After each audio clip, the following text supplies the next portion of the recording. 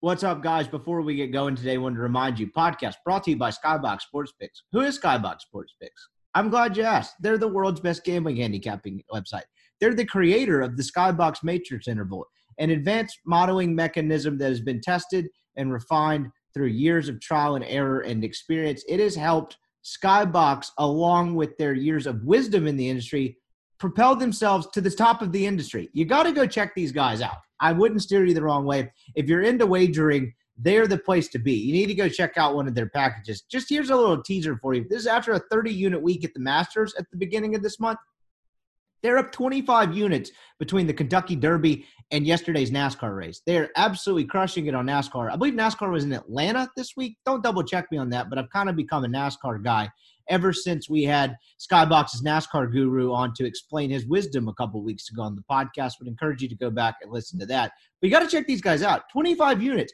That's some cold, hard cash you're going home with, and they'll do this for you in any sport. They've got golf.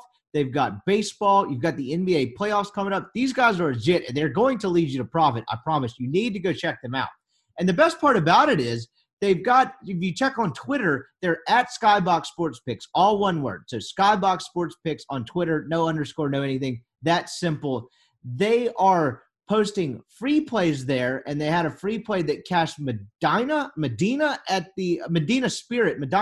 I don't know. I'm not a horse guy. That's for Greg to decipher, at 12-1 yesterday in the horse racing, and they're giving out sports picks. They're also doing a promo right now that if you buy the 4-week package in NASCAR right now, if you go on there and you buy the 4-week package in NASCAR and don't profit, they're refunding you. How could you not benefit from that? You're either making money or you come out completely even. Like, if they refund the package for you. I don't know how you could beat that. Go check these guys out. SkyboxSportsPicks.com. Really appreciate them being a partner of the show. And they're making you guys free money as well. So that seems like a plus.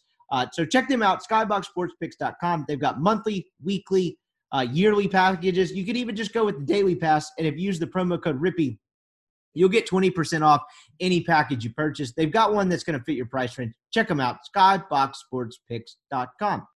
Podcast also brought to you by LB's, University Avenue across from Kroger. Go check Greg out. If you are a subscriber to the Rippy Nights newsletter, you're getting a 16-ounce prime strip for $10, as well as $2 off any fish in the fridge. LB's is University Avenue across from Kroger is the best place in Mississippi to get meat. All you have to do is go to rippyrights.substack.com, type in your email, sign up for the newsletter right there. You get 5 newsletters a week and free meats. The latter part of that's probably the better end of the deal, but you can put up with my writing on the side. Check them out, LB's University Avenue across from Kroger. If you're a longtime listener of the show, you know about Greg. You know that it's absolutely the best place. Love that he's a partner with the show. I've enjoyed getting to know Greg and talking horses with him over the last year or so. Check him out, LB's University Avenue across from Kroger.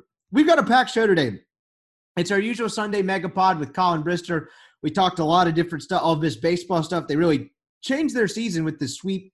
We talked bullpen, Tim Elko's return, a lot of different stuff. It's our typical Sunday Megapod. You're going to want to buckle up for this one. A couple hours of baseball talk and then some story time at the end about me being an idiot being an idiot over the weekend and almost oversleeping a wedding, and then meeting Karl Malone in the process. So if you make it through the baseball talk, I've got some story time at the end that will hopefully entertain you a little bit. But I appreciate everyone tuning in. I've enjoyed the feedback that we've gotten from doing this show. I've really enjoyed it.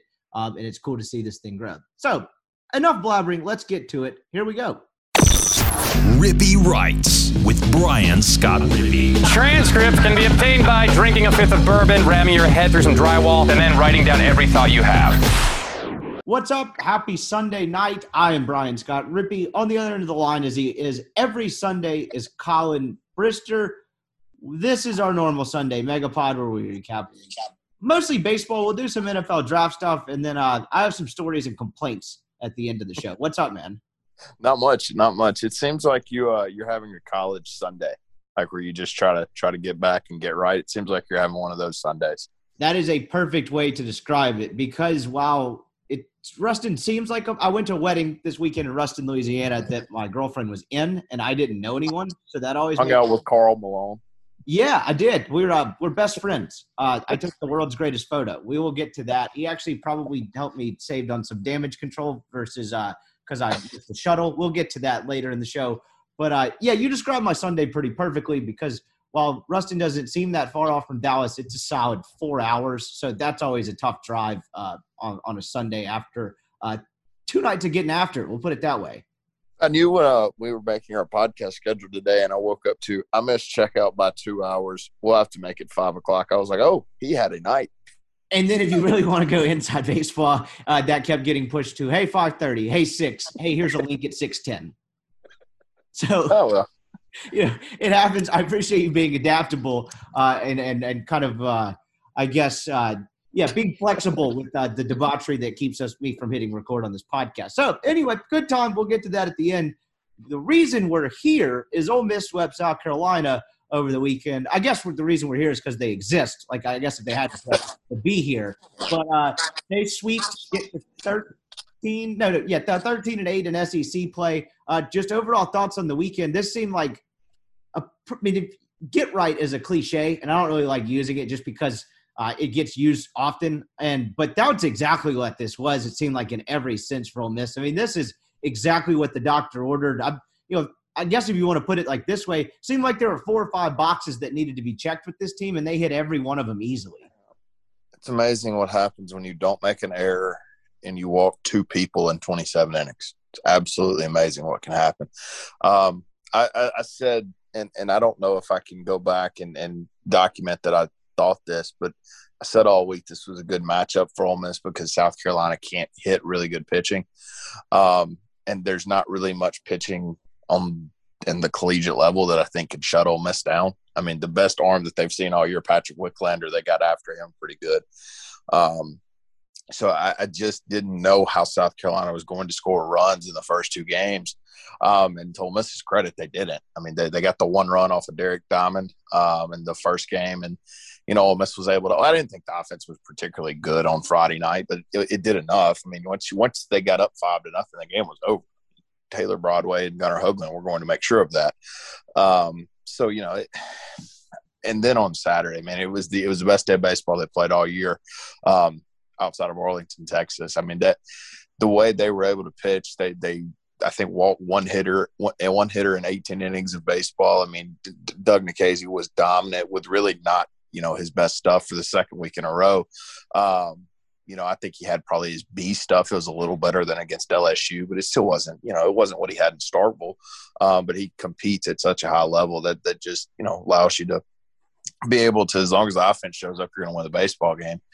And then I think the last game was the most impressive one of the weekend for me, frankly. I mean, you have Drew McDaniel on the mound who just doesn't have it. And you're facing a guy in Will Sanders. That's their best pitcher. He's 92 or 95, really tall kid. So the perceived velocity is probably going to be closer to 94 to 97. You get down 3-0, and man, at that point you could just said, we've had a good weekend. 2-1, not bad. No, this kid's, that offense is relentless, man. And able to battle back, take the lead. Jack Doherty has a performance, frankly, of the year. Tim Elko gets an at bat. Then Broadway closes out the third game of the weekend. I mean, it was one of the more impressive series that I've seen Ole Miss baseball. After playing one of the worst series I've seen Ole Miss baseball play in a long time, this was one of the best they've played in a long time. Yeah, I thought it was maybe their best series of the year. I mean, I don't know. They look pretty damn good in Arlington, but that's kind of a different setting. You're playing a round robin deal, and that was also a long time ago. It's certainly about as dominant as they've looked in SEC play that I could really remember because – I don't know. I mean, they were pretty good the first 2 weekends. Auburn was pretty solid. I don't know. Where do you rank this? I put it top 2. Yeah, I put it behind the series in Arlington, Texas. I mean, just because I don't really believe in South Carolina as far as what they can do from a postseason and really rest of the SEC standpoint. And those teams in Arlington, I mean, I can make a case after this weekend that all 3 of them should be regional hosts and that 2 of them should be national seeds. So I would put it second just considering the quality of competition. But if you're talking about how well, like that's 2 different discussions. Like which one is the more impressive weekend? The one in Arlington. Where did they play the best? I can make an argument it was this. This was, that's exactly what I would say. The more impressive weekend was the first one, but they played the best in this weekend. Yeah, and South Carolina, as we kind of previewed, like you mentioned earlier in the top and towards the top of what you just got done saying, was like they pitch it really well and they don't hit very good pitching. And they definitely lived up to the latter part of that, but their pitching did not live up. Their bullpen was okay. Their starting pitching, kind of given what they had done before that, was really bad. And that's a credit to Ole Miss. Yeah. Kind of making excuses, like Ole Miss induced a lot of that. But that's certainly what failed the Gamecocks this weekend. Sure. But that to me is why Ole Miss has a real good shot to do something special this year, is because I mean this, and I'm including Jack Leiter and Kumar Rocker in this. I don't think there's a pitching staff in the country that can shut this offense down over a 3-game series. I just don't. Labus has the one good game against them, but over the course of 3 games, man, there are very few teams, if any, and I don't think there's any that can shut Ole Miss down. And I didn't think South Carolina coming in with 3 right-handed pitchers that, none of them – look, all 3 of them have, are probably going to be top 5-round picks, but none of them do anything special.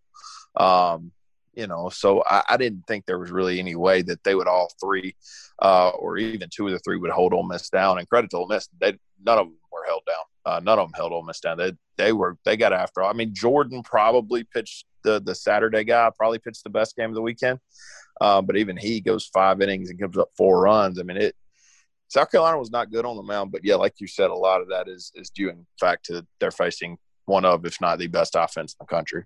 And even with this team's struggles over the last month, and really at any time they've had any sort of skid, offense hasn't been a consistent issue. No. Now, they had bad games, yeah, sure. And then I saw a kind of a stretch there where they weren't playing well towards the end of that ULM series and then into La Tech and Arkansas, where they had 3-4 games that would have been Auburn, not Arkansas. I misspoke there, where they lose the Sunday game 8-3, they lose 13-1 in Ruston, and then they win a 1-0 game on Friday. That's really the only kind of 3-ish game stretch, 4-game stretch that I've remembered the offense struggling at all. outside of that, even with they've lost their best hitter and didn't miss a beat.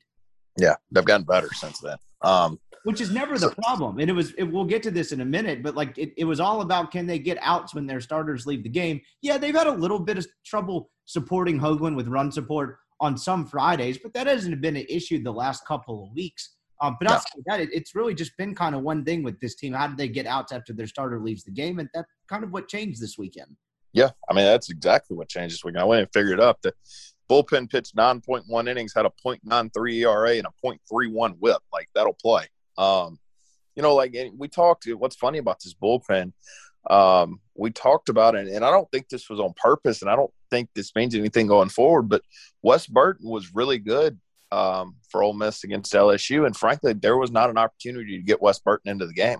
I mean, he was getting loose when Jack was there, and he would have been the next guy, but I mean, the kid was dealing there. They couldn't take him out of the game, and then, you don't want to throw him in the game where you're up, 4 runs in the 8th in the game 2, and then Diamond's probably the guy that they wanted to see in the role they put him in. So there really was an opportunity for Wes Burton, who I think they consider one of their top bullpen arms, to get into the game. That's how good their starters were and how little their bullpen struggled this weekend. Yeah, that's a great way to put it. And I think the only run the bullpen allowed the entire weekend was the first batter it faced. It was the first pitch. I think it was the first pitch Diamond threw. I think he fell behind 1-0, and it was the second one that he kind of grooved, right? Whatever. Your point well stated. But that's the only run the bullpen gave it the whole weekend without, if I'm not mistaken, I don't have. No, you're right. Completely right. And out, but that'll hunt over 3 games, and you cover. Oh, you said it. How many innings did they cover? 9.1. Yeah, you'll take that. 9.2. Excuse me, 9.2. Well, I guess this may be a weird way to look at it, so correct me if I'm completely off base. But out of the 27 innings or 25 or whatever it is, depending on if you're home and the road, Ole Miss is going to have to get through in a weekend pitching wise, and the amount of outs they're going to collect. They've always lost at least 1 game solely because of their bullpen, and over the last month it's kind of been 2. And there have been games where the starter's been bad, but when you look up and it's 9 innings, I mean, you throw 9 scoreless innings for your bullpen, that's the total of a game. And sometimes that's the difference between winning and losing a series. And here is the difference in sweeping or taking 2 of 3.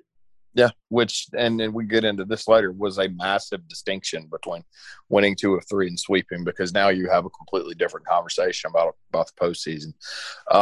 Yeah, I mean, the bullpen was excellent, man. If they and I think this sounds stupid, but from a result standpoint, obviously you look at the 9.2 innings, you give up 1 run, you have a .31 whip. It's like, yeah, it's pretty good. If they can do that every weekend, it's like they'll be pretty good. Well, they can't do that every weekend. It's just not going to happen. But I think what happened this weekend is you looked at some guys that got some things accomplished, and you're like, man, that kid can actually play. Like Derek Diamond looked really good. Jack Doherty was unfreaking hittable. He doesn't give up a base runner in 3.2 innings. I mean, that's insane.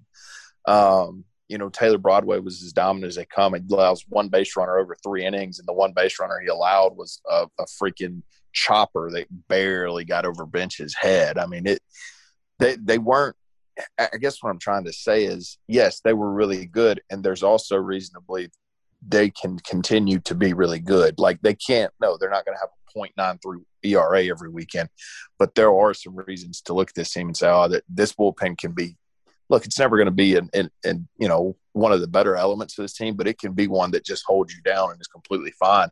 And that's frankly all Ole Miss needs. They don't need to be dominant in the bullpen. They don't really need to be good. They just can't be an abject failure like they were the past 4 weeks. Agree. And I was leading into a point here, so bear with me. But you want to hear? Do you know how many pitches all the way through? Wait, what was that question? Just a guess. A pitch that the amount of pitches Broadway through each over the weekend.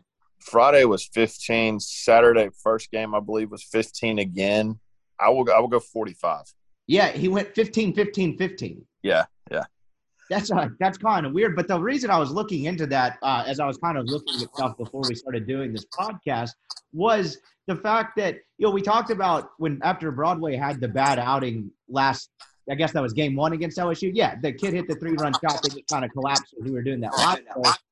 The reason I bring that up is to say, we talk about how we talked about that night, how it's okay that Taylor Broadway had a bad day. It's unfair to ask him to be perfect every time, particularly when he's being brought in situations that are imperfect, just because of the ineptitude of the bullpen around him. When other guys pitch better, it makes Taylor Broadway's job a hell of a lot easier. He was able to appear all 3 days and throw 15 pitches each time, as opposed to, oh, shit, please try to get 10 outs here because we don't know what else we can do.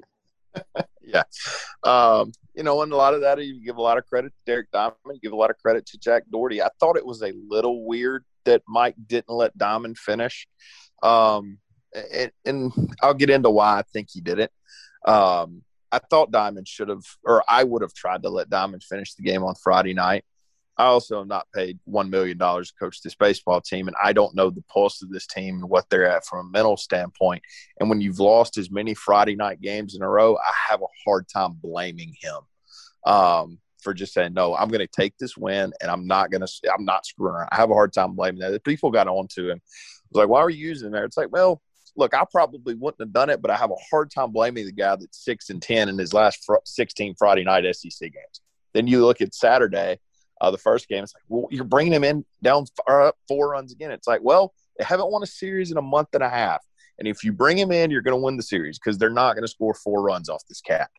And then he did. So he brings him in, and then people get pissed off. It's like, well, how do you bring him back on 8 hours rest or whatever it was after? It was like, well, he threw 15 low stress pitches.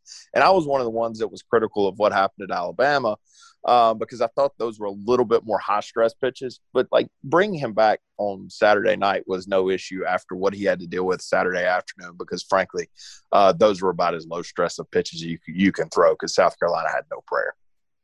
I agree with that. I thought it was a little interesting too, and that was actually something I noticed as I was kind of fidgeting with my phone at this rehearsal dinner, watching, depending on who's listening, just keeping up with the game loosely. I thought that was strange too. Also, with the doubleheader going tomorrow, I was like, really, you're going to use him in a 4-run game? But kind of the piggybacking off the case you just made as well.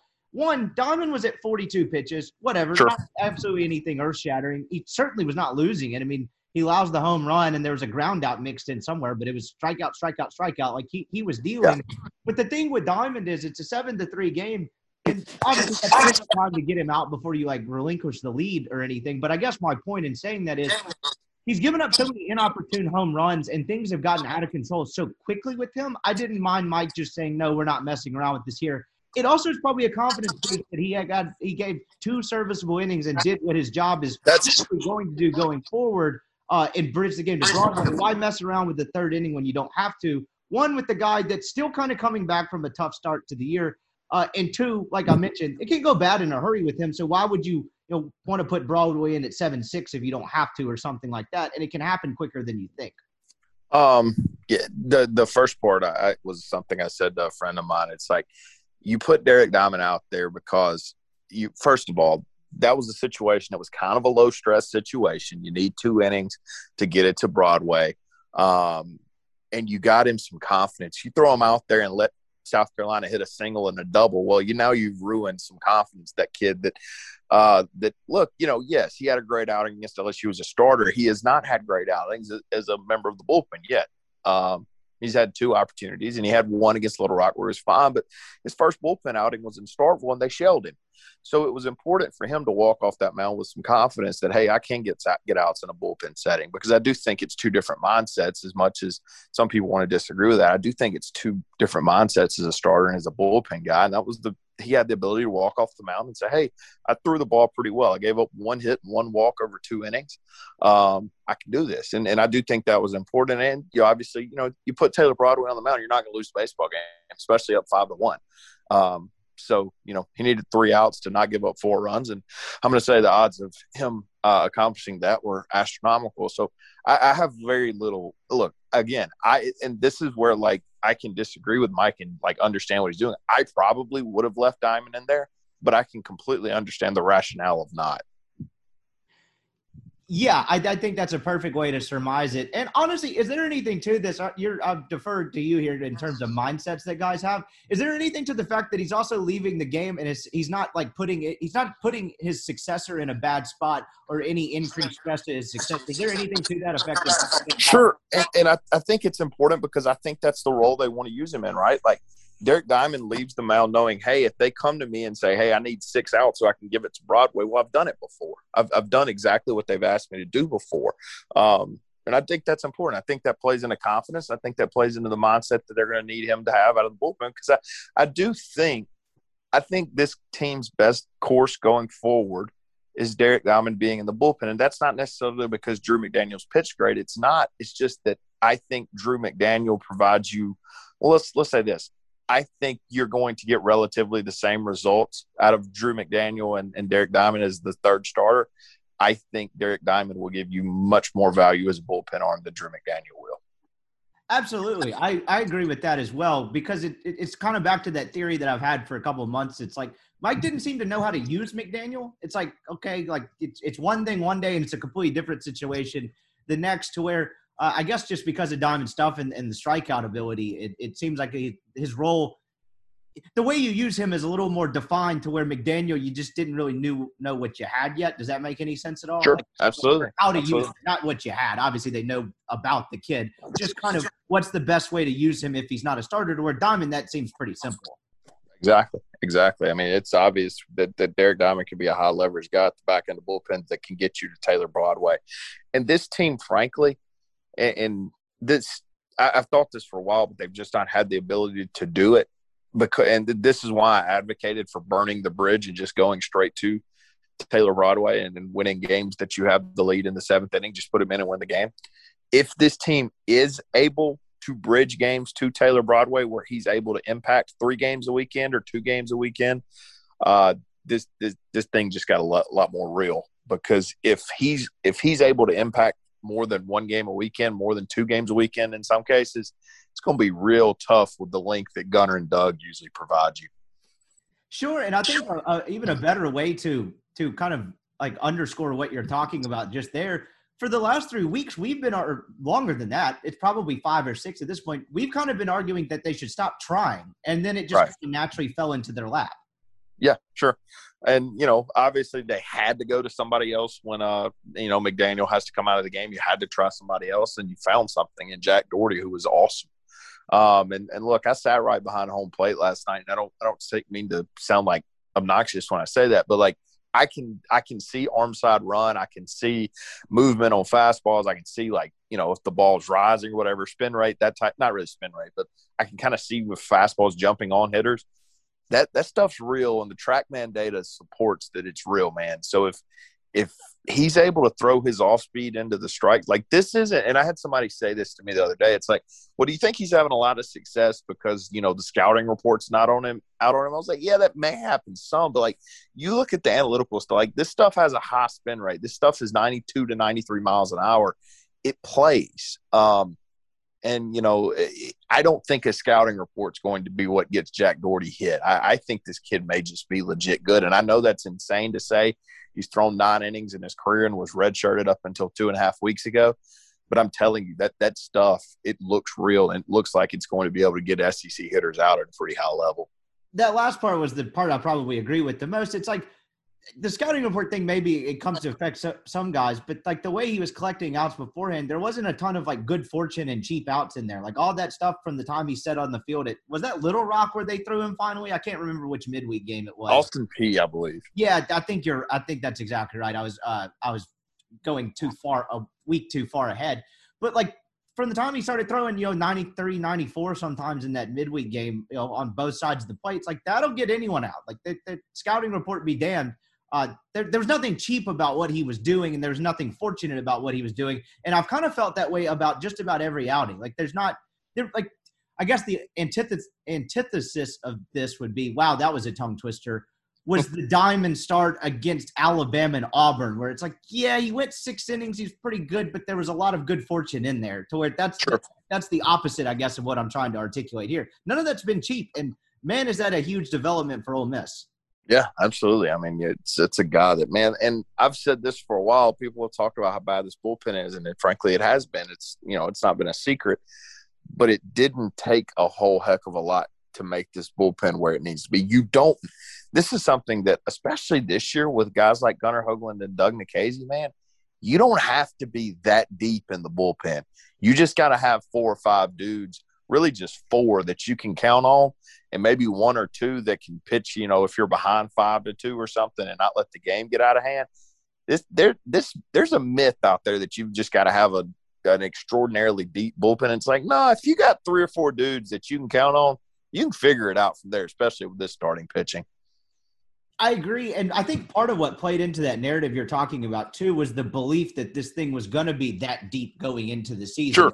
It hasn't turned out to be that way, clearly, and it's been kind of some unlikely culprits. But I agree, you don't need it. I just think people were so shocked by what you thought was the strength of this team would be actually turned out to be its biggest weakness for its, worst stretch of play of the year. And honestly, at some points, it was kind of from the wins and loss standpoint, I mean, it was some of the worst in Mike Bianco's tenure. I mean, it was the first time he got 4 SEC series in a row since 2002. So like it was bad, and I think that's probably the shock element of it. But like you mentioned, look, they'll take what the combination of Doherty, Broadway, Myers, and Diamond gave them to battle every single week. That version of it, and they would have a chance against anyone in the country. Yeah, and especially you add a Wes Burton into that mix. That's 5 dudes that if they can get outs consistently. And I thought, look, Tyler Myers looked good this weekend. The fastball was 90 to 92. It wasn't 88 to 90. He's able to pitch at 90 to 92 with he's got a pretty decent spin rate on his fastball. He's going to be effective. I thought he was really good in his inning. And I think, frankly, he would have closed out South Carolina with a little issue, but I don't blame Mike for doing what he did and winning that series. Yeah, if you've got 3 or 4 dudes, man, and it appears that they do for right now. And I will say this too. Look, I was as frustrated as anybody over that 4-game series. You're about to play another team in Texas A&M that hits worse than South Carolina, and that's hard to do.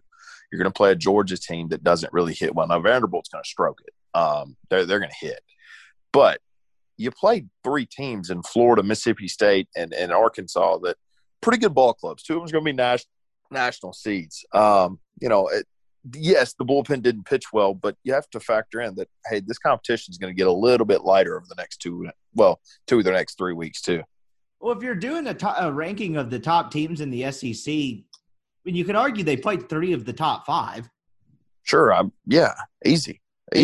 I mean, I'm throwing Tennessee in there as well, obviously, because they didn't play them and they didn't play Vanderbilt in that stretch. But State, Arkansas, I guess, is Florida the 5th? I don't know. Well, they just took a series from Vanderbilt. So that'll help. That actually just happened as we're recording this. That's crazy. And back ended it. You lose to Rocker, you beat Leiter, and then you beat whoever the hell they threw on Sunday. All right, can I get like a 60? Well, I don't even need 6 seconds. Can I get like a 45-second Leiter rant? You go ahead. All right. So like the thing that bothers me about Leiter that's been talked about that hasn't been talked about is like, yeah, he's really good. But like, what separates Jack Leiter from Casey Mize? What separates Jack Leiter from Alex Lang? Like, there's been a lot of really good arms that have come through this league. And for some reason, we just acted like this kid was otherworldly and that the SEC had never seen anything. So I kind of find it funny that 2 weekends in a row he's gotten assaulted out on the mound by Mississippi State and Florida.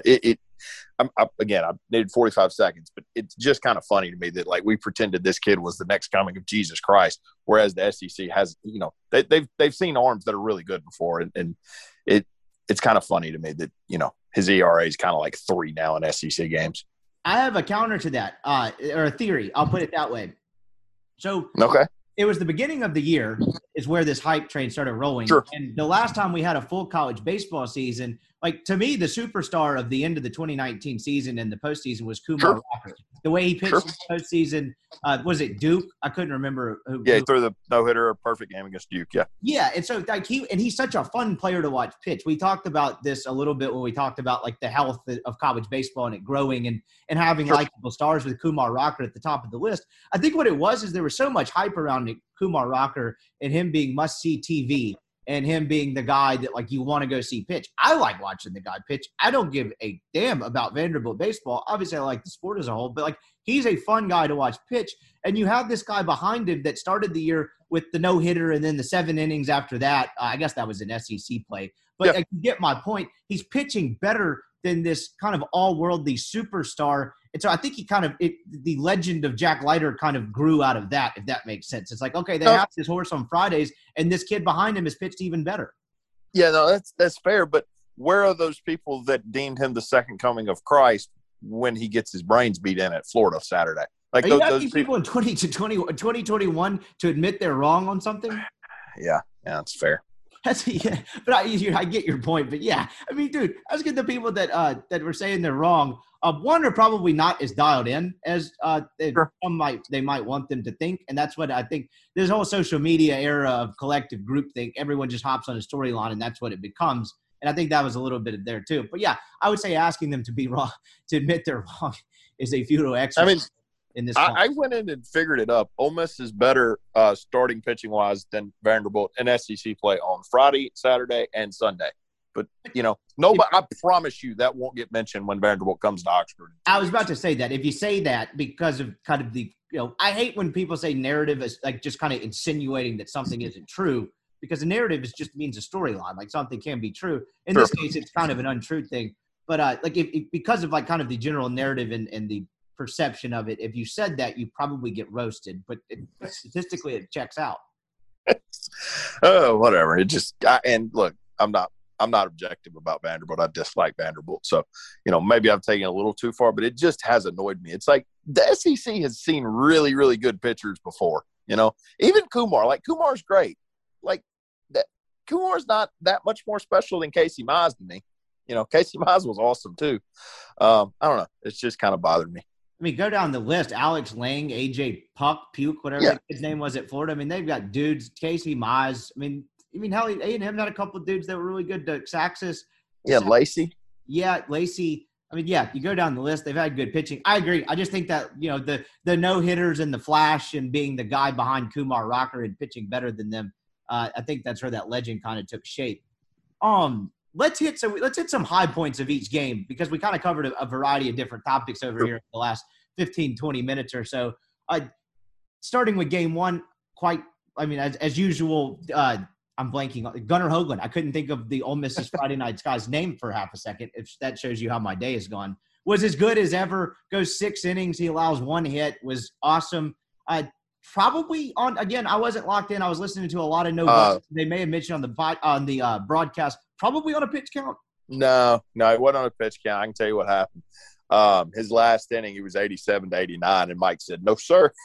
Right, because you look at it on paper, and I was thinking at it as I'm eating this dinner, this rehearsal dinner.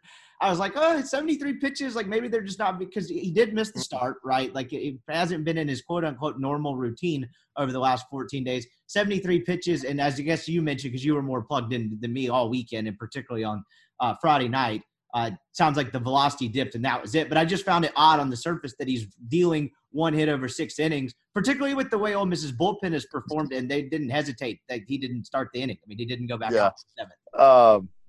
He was 87 to 89, and I was watching. I mean, I was there, so I see him throw the 89-mile-an-hour fastball that strikes him out, and he like walks in, and he like, you know, he normally kind of goes off to the side when he's going to go back out. I'm sure in his mind, hey, I'm going to go back out.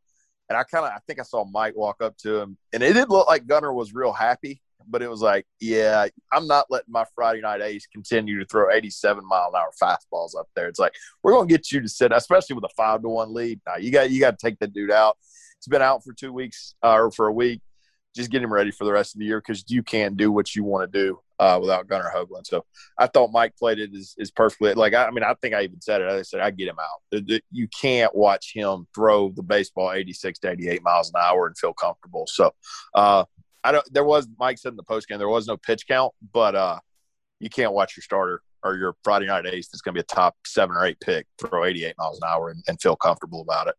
Sure. The second part of what I was going to ask you too is do you make anything of that, or is that just a product of not getting out of your routine and being on the shelf? I mean, it wasn't a long period of time. He missed 1 start, but like he was sitting when at times where he would normally pitch. Do you make anything of that long? No. Out of that. No, I don't, and I'll tell you why. He had to sit for a while from a review, and Ole Miss scored, I think, right before he came out. He had to sit for a while. So no, I don't make anything of it. I think he's fine. I think he just got tired, maybe got a little stiff. No, I think he's completely fine. I think just the velocity dip because he was a little tired.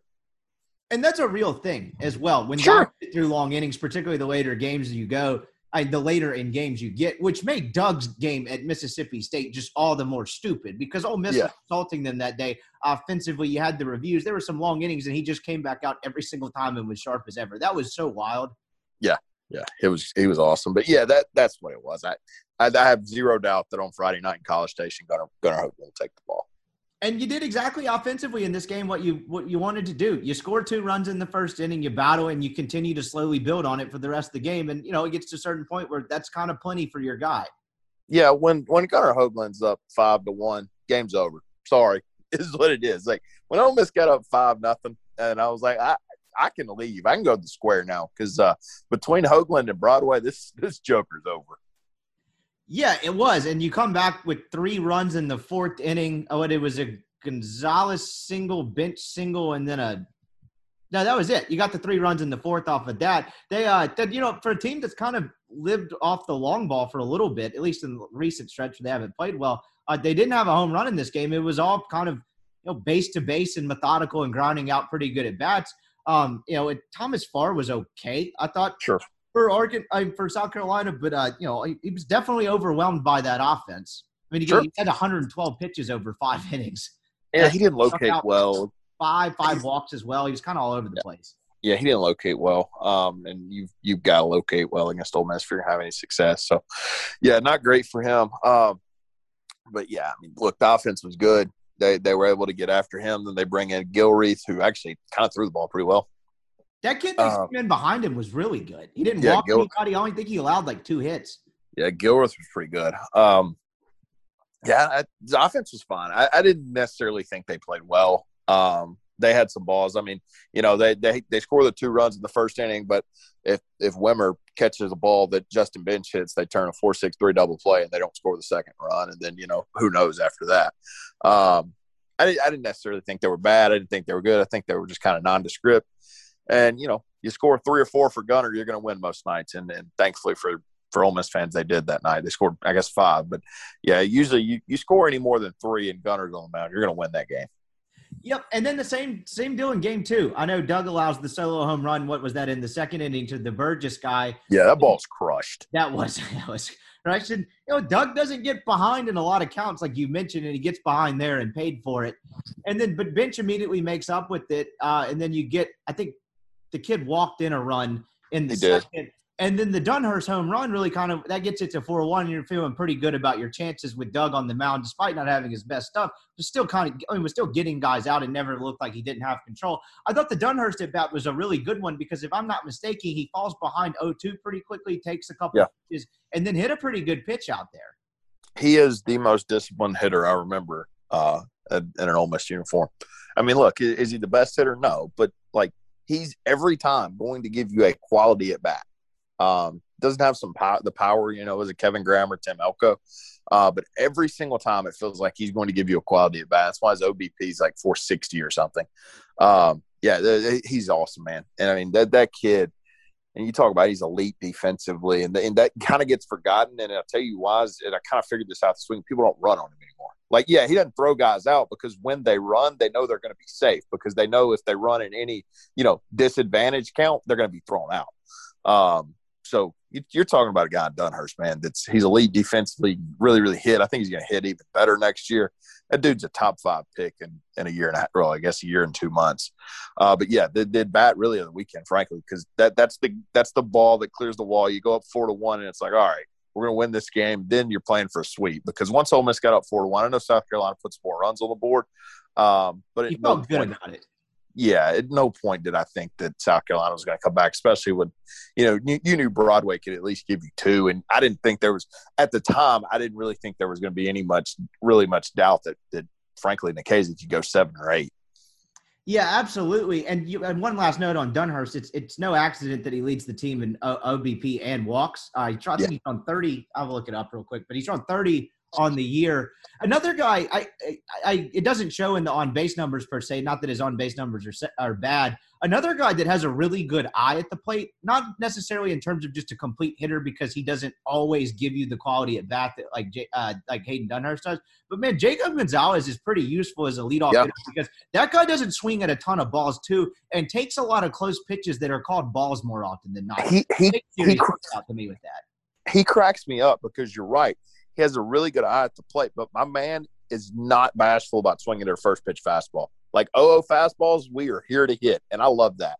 Because, man, you're going to get your best swings off a lot of times in 0-0 counts. So Jacob does a really good job of not swinging at first pitch balls, but he is attacking first pitch fastballs with a vengeance. Yep, and I'll bring up this to say as well, like he's 333 with the 925 OPS. However many games we are into this thing, and he is a true freshman. And if you watched Ole Miss play baseball in 2017, there were quite a few talented freshmen on the field that really struggled with that. Hey, what's that other true freshman hitting? The other true freshman is hitting – wait, who are you talking about? Now you just stumped me. TJ McCants. Oh, yes, exactly. 358, 986 with 4 home runs, 20 RBIs, 550 slugging, 436 on base. That's a guy, I mean, we talk about it. We thumped the chest. I was about to go with the whole nobody talks about it. But, yes, exactly like you said, in 36 games, 32 starts, he's been very good as well. That's a huge piece of this offense. I think – would you say that's the most significant part of them not really missing a beat without Tim Elko? Yeah. You have not had any SEC drop-off with your 2 true freshmen that are playing every day. Yeah, that Hayden Leatherwood figuring it out. Huge as well. But and here's the thing that people don't like, and I don't blame people for not doing the comparison or whatever. But remember 3 years ago when Tyler Keenan was there and everybody talked about how awesome he was hitting as a freshman? It's like, well, the kid playing in center field doing it better, and that's hard to do. That is very hard to do. It's hard to be better than Tyler Keenan was as a freshman. I'll be damned, they found somebody that is. Yep. And one last note, you mentioned, I thought I wrote this down as you mentioned, talking about Dunhurst being the most consistent hitter. During that bad stretch of play that Ole Miss had where they lose 4 series in a row, you had dudes doing uncharacteristic things. Like he made an error at some point in there, and then that LSU at bat where it was a close game. Was that game 2 or game 1 where he had like the weak pop out to third base? And it was probably game 2. I think I called it his worst at bat of the season in a pretty high leverage situation where they had a chance to tack on a couple runs. Guys that like don't do stuff like that were doing stuff like that during that stretch. They were pressing. Mostly defensively, and you didn't see any of that this weekend. No, they were pressing. And there's no reason to press now. That's why, people made a lot out of the Saturday win against LSU, and sure, that allows you to, breathe a little bit. But I thought it was important because frankly, when they got down 8-1, they said, "Oh, screw it, let's just go play," and they quit pressing. And when this offense isn't pressing, good luck. So yeah, I think that let them get out of a rut. And man, it showed this week. And I know the run totals you talk about, 6, 5, and 8? Was it 8 on the second game? 7, whatever. I mean, it's not an inordinate amount of runs. I know you scored more runs against Arkansas, really, and Alabama and Auburn, but I thought the offense had, obviously you're paying pretty good pitching staff. I thought the offense had its best weekend of the year outside of Arkansas. So really, really impressive performance by that offense, man. They don't swing at bad pitches. And this isn't something I won't talk about too much, but Mike Clement I'm frankly kind of shocked he's still here. He is one of the best hitting coaches in the country. Yeah, no arguments there. Nice man too. I'll just add that note. Yeah, Clem's awesome.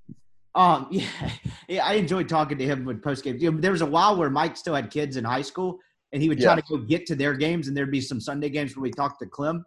Which was obviously easier on me at times for reasons we've covered a lot, but I enjoyed talking to Clem. Okay, so now here's a take I'll throw at you before we move on. I know this is basically a Kevin Graham, that would be the other answer here, but do you think Hayden Dunhurst is the best hitter on the team? Obviously, that's probably Elko because he hasn't been around. All right, so let me answer it this way. If the bases were loaded in the bottom of the 8th inning, and Ole Miss was down 2-1 with 2 outs, there is nobody else I'd rather have at the plate than Hayden Dunhurst, because I know every single time he's going to give me a quality at bat.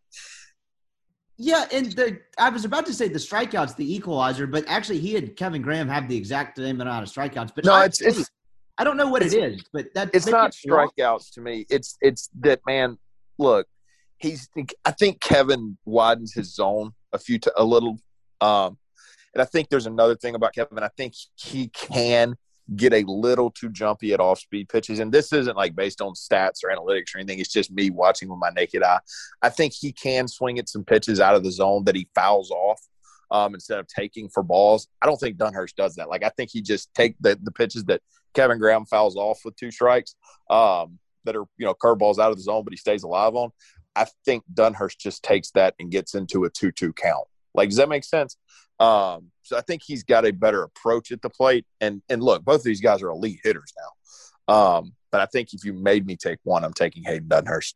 I think I'm probably going that way too. But, man, is it close and splitting hairs? Yeah.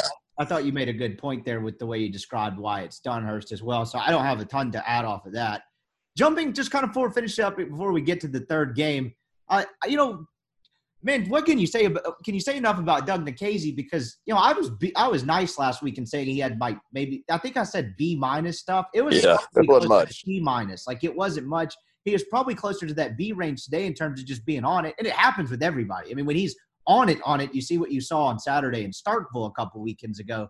But man, every single time, whether he has it or not, you're getting 6 or 7 innings, which is just remarkable. He has a way of being remarkably efficient with the way he gets guys out and how he goes in the games.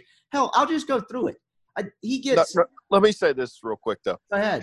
He went 7 innings and gave up 3 runs against South Carolina on Saturday. It was his worst game of the year.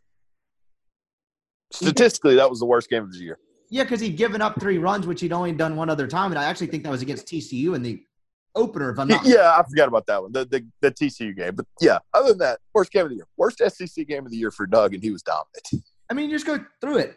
Florida 6, Arkansas 5 2/3, and there were some things that kind of didn't help him there as well, outside of his control. State 9, OSU 6, South Carolina 7, and he's not pitching with his best stuff, and he had an injury interrupt part of his year. I mean, it's just the way he's how economical he is in terms of the way he gets guys out and still attacks hitters and works his way through a game. It's hard to tangibly articulate it because there's no number to point to, but he just knows how to pitch, and I don't know a better way to describe it because you can have all kinds of talent in the world, but he has mastered how to pitch against the best offenses in the SEC. Yeah, that's a really good way to put it. He knows how to pitch. He made one bad pitch, I thought, on Saturday. The Khalil double that brings in the second and third runs wasn't a bad pitch. Khalil got fisted, and he just got it over the third baseman's head, whatever, that happens.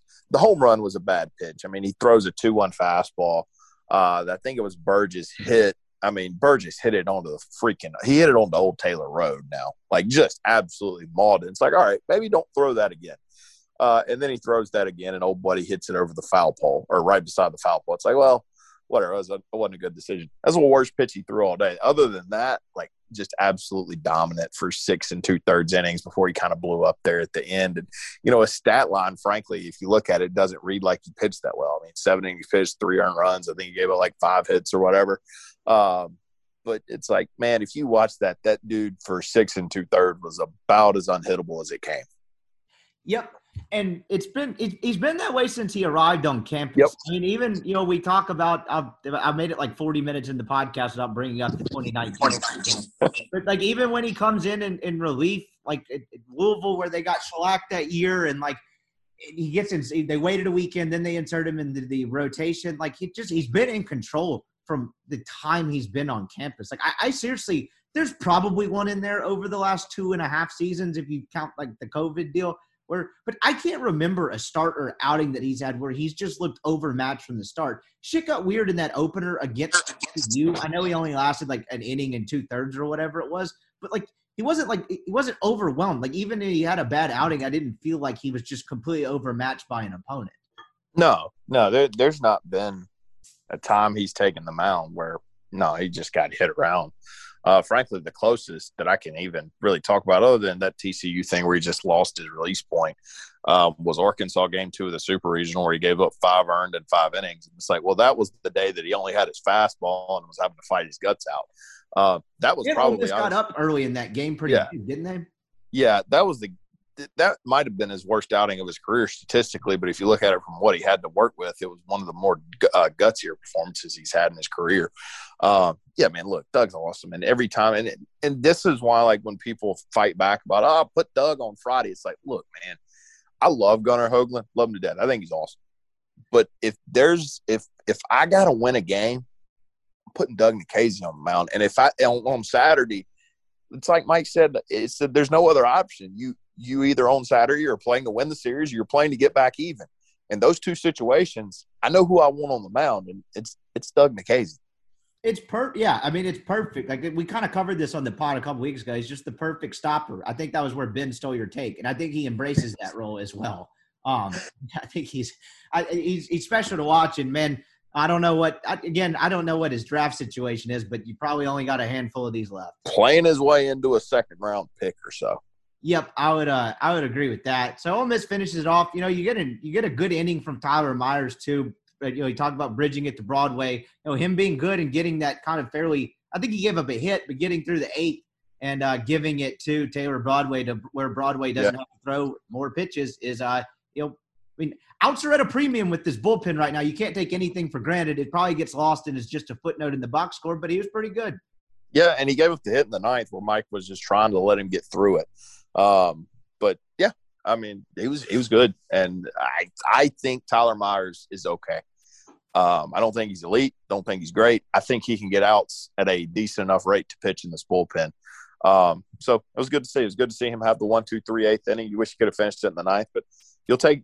Look, like you said, you'll take any outs from this bullpen that doesn't allow runs. Yep, and then the Game 3 story, obviously offense good again, but man, Jack Doherty, the 3 2/3 he gets to get it all the way to the 9th again after things had gotten a little squirrely early for Ole Miss. Was it 4-0? That was the game I didn't catch. It was 3-0. Did you see by chance the Wes Clark home run? Yes. Holy God, he hit that. So like under the scoreboard it says like the University of Mississippi. Yes. He hit the University of Mississippi sign. It's harder to see that on television, too, because you just kind of see the ball disappear into the smoky, drink-flowing abyss. But the piece of the scoreboard.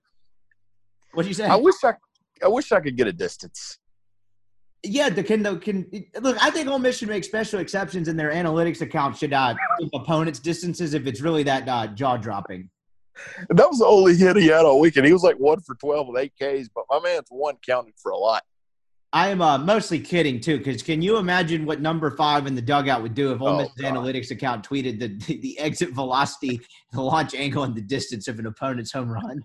I don't need the launch angle and the velocity. I just need to know how freaking far that ball went because, holy God.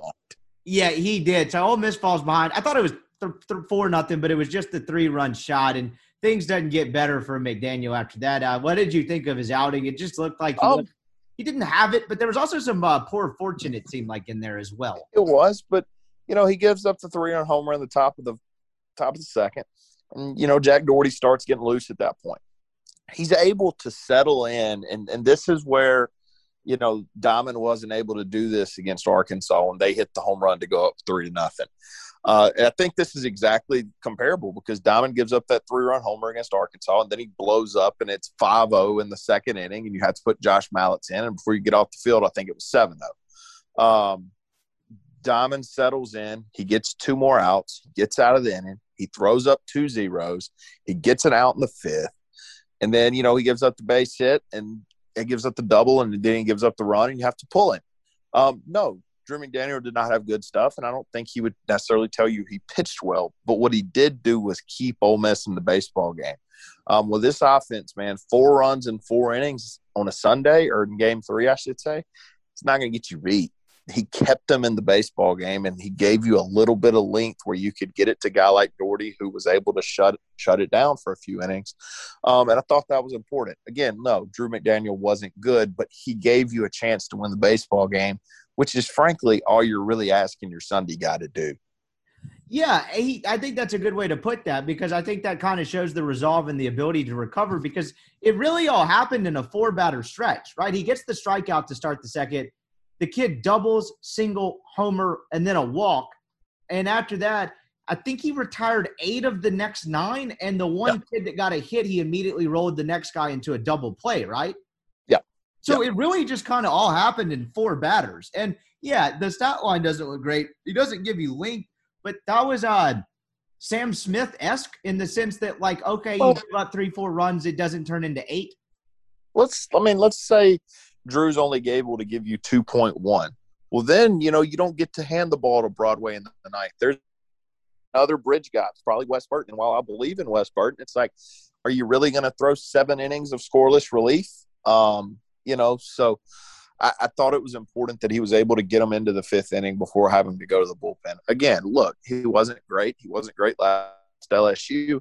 And if you look at him from a statistical standpoint, his starts really aren't that much different from Diamond's starts in SEC play. But what he has done is, outside of really LSU, he doesn't blow up. He keeps you in the game, and he doesn't freak out when things go poorly. And I think that's kind of important on Sunday, because frankly, man, on Sundays, I don't necessarily think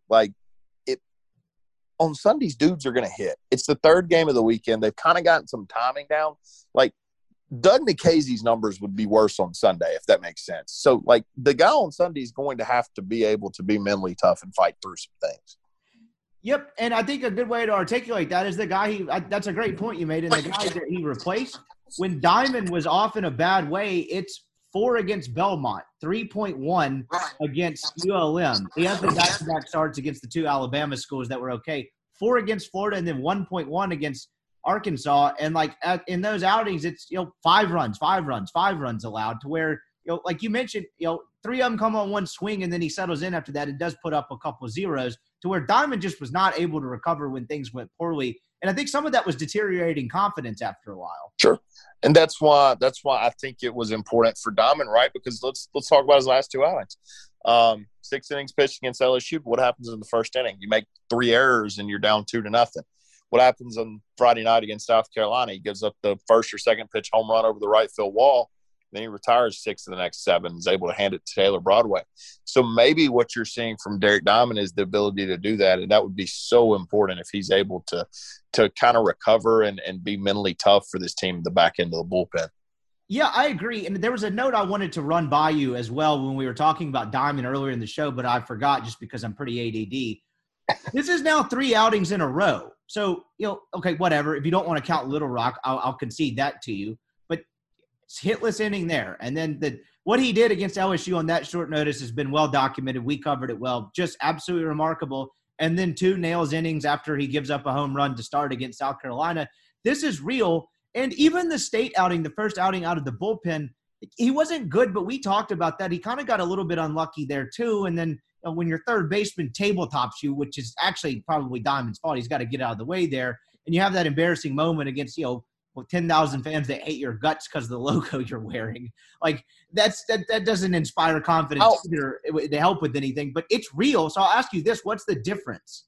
I will say this real quick on that pop-up. I think what happened there, and I asked somebody about this, Diamond's an outfielder, right? He's a two-way player. Bench was really, really hurt. Like he was just trying to catch the ball because his third baseman was hurt.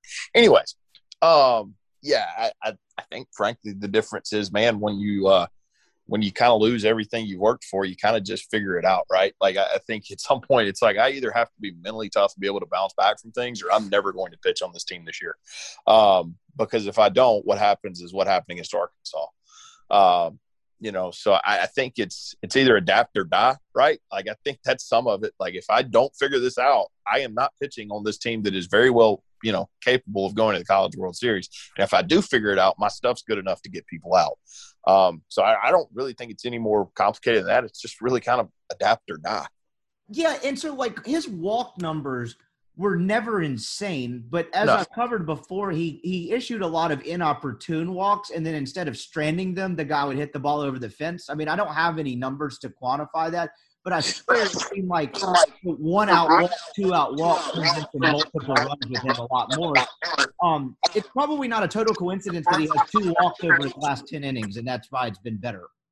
No, absolutely not. And, the thing people don't realize, it's not just the walks, right? Like if you're walking a lot of people, it means you're getting behind 2-1. It means you're getting behind 3-1. And what happens when you're in 3-1, 2-1 count? You throw fastballs. What happens when you throw fastballs and they know fastballs are coming? They go to the Ford Center. So that was part of it. And yeah, I mean, he's able to get ahead on hitters. I'll go in and look, and because I'm kind of curious and see what he did from a first pitch strike perspective. But yeah, that's the reality of it. He's getting ahead in counts now, and the ability to do that. I mean, I think I'm correct in this. He gives up the home run, and then he comes back with a first pitch strike. I mean, like that's toughness. Like you're not scared to go back in there because your stuff's good enough to compete. So yeah, I think that's part of it. And frankly, look, Derek Diamond's stuff was always good enough to get outs. It was Derek Diamond's mentality that kept him from getting outs. And if his mentality's fixed, then the sky's the limit for this kid. I mean, let's just be honest about it. The 2022 Ole Miss baseball team is not going to be successful if Derek Diamond's not in the rotation. So he's got to get this figured out. And to his credit, for the past 3 outings, it appears that he has. I was about to say he's been well on his way to doing so, and I could not agree more on that last part, talking about next year's team. And so that was probably the turning point to where your confidence in this bullpen was rock bottom. You kind of think you maybe found a little something in that final game against LSU because of the way he came back and the way the bullpen held them there as we covered it. But, he gives up the home run right after Hogan leaves, and maybe from a fan's perspective, you're thinking, hell, here we go again. But then he nails after that, striking dudes out over and over again. That seems like we're at the turning point in terms of like, okay, they might have actually figured out something with this bullpen here, in my opinion. That was the thought process that I went through throughout the weekend. Yeah, absolutely. I mean, you talk about 9.1 innings and, 1 earned run and I think 3 base runners. I mean, it's elite performance by this bullpen. So, again, you're not going to do that every weekend. But, I do think that you've found enough in this bullpen to be successful. And look, I mean, I don't think it's any secret. Mike, and this sounds stupid when I say it out loud, Mike prefers dudes that throw a lot of strikes, and he's not going to play people that walk people consistently. That's why I think Braden Forsythe hasn't gotten the innings that we probably think he should have, because he's walking a person, maybe even more than a person an inning. I mean, you talk about Wes Burton, while he's hesitant to use him is because he walks a lot of people. Now he gets out because his stuff in the zone really, really plays. Wes walks a lot of folks. So I think that's one reason that Mike's been hesitant to use some certain guys, is because he is going to, by God, pitch people that throw strikes. And the guys that have thrown strikes have gotten assaulted in the zone. So you've kind of had to find that mix. And Diamond certainly appears to be a guy that's going to get in the zone and compete. And that's going to, give him opportunities to get back onto the field. Yep, and then let's just get to the main story of the weekend, and we covered it a little bit at the top of the podcast, but, like, Jack Doherty was the story. I mean, that was sure. If you're – I was about to say something I shouldn't. I'll go halfway there. If you're Mike Bianco, how close are you to getting aroused in the dugout as that's going on? I mean, that had to be just absolute eye candy. I mean, that's Yeah. I mean, you It's haven't like- seen any. When's the last time someone did that out of the bullpen? I can't think of it. Well, I mean, Sands Broadway. Yeah, yes, not named Taylor Broadway. When's the last time that someone not named Taylor well- Broadway and looks that dominant for that long? Uh, Wes Burton maybe had a good outing a couple weeks ago. McDaniel against Alabama. Yeah, But he's now in your rotation. and that guy's now in your rotation. So, yeah, I mean, that was awesome. And South Carolina had no prayer. Like, they were making, and, he didn't have a ton of strikeouts. Like, he had 3 and 3.2 innings, but, like, they're making just horrid contact. It's like they have no answer for this dude. He's sitting 91 to 93, and I'm telling you, there was some real arm side run on some fastballs that kid threw. He's got a really good spin rate. Yeah, that stuff's real, man. And he's going to give look, if Ole Miss is going to be successful at this point, Jack Doherty's going to be part of it. Like, I don't think that's any secret. The Alderman kid, I don't think that, he's going to be a guy that's in your everyday lineup. The other kid they ripped the red shirt off of, I think he's going to have some pinch hit opportunities, but I don't think he's going to be an everyday guy.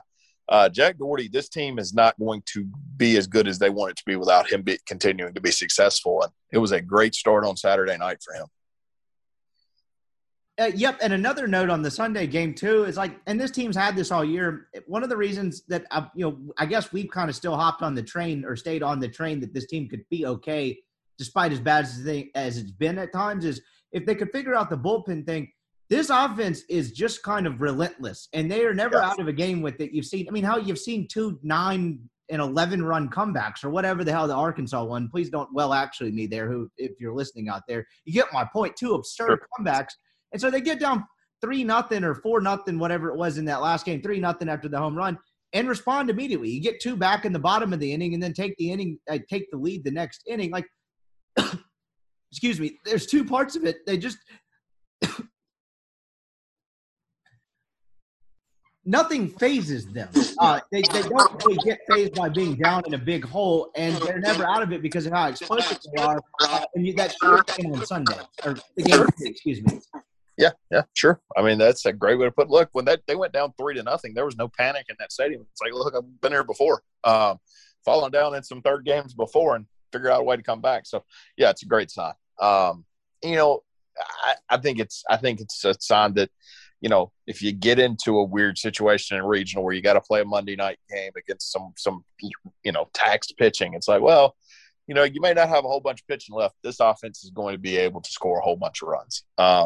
So, yeah, I think relentless is a great way to put it. I think Mike said that exact word in his post-game press conference yesterday. It's a relentless offense, and they're going to go after you. They make things happen with 2 outs. You can't just concede an inning when there's 2 outs and nobody on this team, because everybody, with the exception of about 1 hitter, can run one out of the ballpark. And then you're a double and a single away from giving up a run with this team. So, I mean, I know that's the case with every team, but the way they hit the baseball, that's really more realistic than a lot of other teams. So, yeah, it's tough, man, because really, Baker didn't have a good weekend, but and Plumlee is – look, if you're going to play John Rice Plumlee, and we've both advocated for this, you're conceding that you're probably going to have a little bit of a hole in your lineup. But 1 through 8, man, like, you better pitch it. You better bring it, because, Justin Bench and Cale Baker are guys that, probably you would consider the lower end of hitters. And Justin Bench hit a ball 375 feet yesterday. Like, he's pretty good, and he's probably, of the first 8 in the lineup, the 7th best one. So, like, you've got to bring it every at bat, and that wears down pitching. Yep, I couldn't agree more. And the two things that stuck out to me this weekend was the 2. I don't have the numbers. I'm deferring to you. You may not either, but I just assume you always have some sort of statistic. 1 through 5 was tremendous. I have that in front of me. I know that. I didn't add it up. I'm not going to try to do it on live show because people laugh at my math skills. 1 through 5 in the order was tremendous. And I think every RBI but 1 this weekend came from 1 through 6, because I think was it McCants that had a 3 RBI day? Whatever. You get my point. Sure. And then they were also tremendous with 2 outs. That really stuck out to me this weekend as well. Yeah, they're awesome with 2 outs. So that's what I was saying. You can't concede an inning just because there's 2 outs, even if there's nobody on this team. So, yeah, they were special, man. This offense is really, really good. And, if you've got the starting pitching, look, I said all along that, losing 4 weekends in a row is not good, but I do think it gave me some confidence that what I thought Ole Miss's issues were fixable. And you talk about no errors in three games this weekend, like a lot of the things that they were doing were fixable. And frankly, I'm not going to say they fixed them, but there were no errors this weekend. The bullpen was really good. And it's funny how when those two things come together, you play the best series of you play the best you have all year. It's kind of funny how that works. I've been adamant over and over and over again about how people like analytics dudes love to shit on batting average or whatever. And I don't think it's the most useful statistic, but if you're just trying to take the surface level temperature of a baseball team, I do kind of like looking at batting average to see how many of these guys are pretty consistent. Ole Miss has, let me get this right. With Elko back, I'll count him now. Ole Miss has 5 hitters over 330 and 7 hitting 300. Yeah, to play. That was play. And then you think, oh, well, Ole Miss ran through the non-conference pretty well. Actually, no, they hit better. They hit better in the league. I was about to say, man, you got 2 guys over 370 in SEC play in Elko and McCants. Leatherwood is 339. So if you want to count just SEC play, that would actually be 8 dudes if you want to mix it in that first stat. But you've got, I'll go Elko 375 in SEC play, McCants 373, Dunhurst 346, Leatherwood 339, Graham 337, Jacob Gonzalez 314, and Justin Bench with just a measly 289. Like it doesn't. And that's because he had a bad weekend. Who constantly make things happen. That'll hunt. That's a tough lineup to get through. Yeah. It's a grind, man. It's pretty much right now outside of Baker and Plumlee. I mean, it's 1 through 7 will light you up if you don't bring it in. I mean, Justin Bench hit a ball 370 feet. And Peyton Chatnier has shown the ability to run it out of the ballpark. Everybody in that lineup from 1 through 7 can take you off the scoreboard, and that's hard to deal with. There's not a ton of holes. And look, Baker and Plumlee aren't great, but I can tell you this: both of them are pretty disciplined at the plate. Baker and Plumlee both drew big walks on Saturday. So when you're talking about 1 through 7, they can really, really bang you up, and then 8 and 9 who aren't going to necessarily be great at the plate, but aren't going to give really at bats away either. Like you're going to have to earn it. Makes for a pretty tough time on a pitcher. I'll say this: I don't think we're far from. And then we need to talk about this because it was an awesome moment. I don't think we're far from a certain someone being a DH in this lineup. Yep, we'll get to that. So we actually got a question about that. I forgot to send out questions because I'm a podcast host or request for questions. But we got a few, so hold that up there. The last thing I'll offer with regard to the lineup, I'd say I use batting average. Hey, pick whatever statistic you want. I mean, in SEC play, you got 5 dudes with the 500-plus slugging percentage and Jacob Gonzalez at 488, and 5 dudes with the 400-plus on-base percentage. Like, pick your poison. Or pick your – it holds up throughout. Yeah, good luck. Jeez. Yeah, that's pretty wild stuff. So last thing I'll throw at you, I got a couple of things to throw at you, and then we'll get to some questions that I did send out as we were recording. So we have a few of them, and I got some earlier mailbag questions earlier in the week. Couple more things I want to throw at you from a macro perspective before we get into the Tim Elko thing. Just overall overarching takeaway from this weekend. I mean, it's weird. I mean, the power of a sweep. I know on a previous podcast, you and I talked about how that 2016 team was not really that good, but they swept like 3 times in SEC play and ended up winning 18 games. This team already has 3, and all of a sudden you're 13-8 with an entirely different outlook than you had leaving Oxford on a week ago, 7 days from this moment, I guess. Yeah, and a real chance, honestly, to sweep again next weekend. Texas A&M's horrible. But, look, you can sweep your way to a national seed. And a lot of people, and I've seen this too many places, and it's kind of starting to bother me. Look, I don't think it's a secret. Me and you both aren't really fans of the NCAA. Think they suck. Is that a group? Is that group out there? Is that a Facebook group? Find me the NCAA fan. Okay. I will say this. So I think me and you both disagreed with LSU getting a national seed over Ole Miss in 2016. They got it because they wore LSU on their jerseys and Ole Miss wore Ole Miss on their jersey. Other than that, wasn't really a reason for LSU to get it. Anyways, I've seen too many places when we're talking about this team, frankly, put themselves back in a national seed discussion. You frankly skipped the can they host, or what do they have to do to host to, all right, let's talk about them as a national seed. That's what sweeping does. It's what happens when you sweep a top 15 RPI team. It's what happens. So we're talking about this team again, and that's what a sweep does. We're talking about them as a national seed. I've seen too many places where people say the SEC is not going to get 5 national seeds. Why the hell not? Like, the NCAA has never shied away from giving a conference too many things. They may have given the wrong team in a conference the national seed, but like, they're not going to on May the 28th say, you know what, the SEC's got 4, got to limit them, can't give them a 5th. I saw one place that a guy was like, well, they're not going to give the Mississippi schools like 2 national seeds. It's like, well, they're not going to give the Tennessee schools 2 nationals. Like, I think we've convinced ourselves with the selection committee there's too many conspiracy theories. Like, usually for the most part, they do a pretty decent job from a hosting and national seeds perspective. So we're talking about this team as a national seed again. Like, there's no doubt about it. Now, they have to do work. Like, they're probably going to have to go 6-3 over the next 3 series. But what this series sweep against South Carolina has afforded you is the ability to discuss that. You're going to probably have to be the 5th SEC team that gets one, but I don't think it's unlikely that they get 5. And if you do your job and go 6-3 over the next 9, I think you frankly will be one.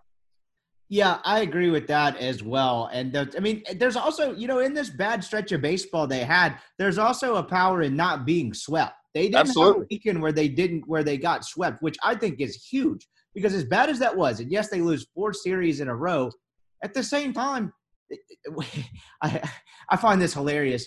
We've got 3 SEC series left, right?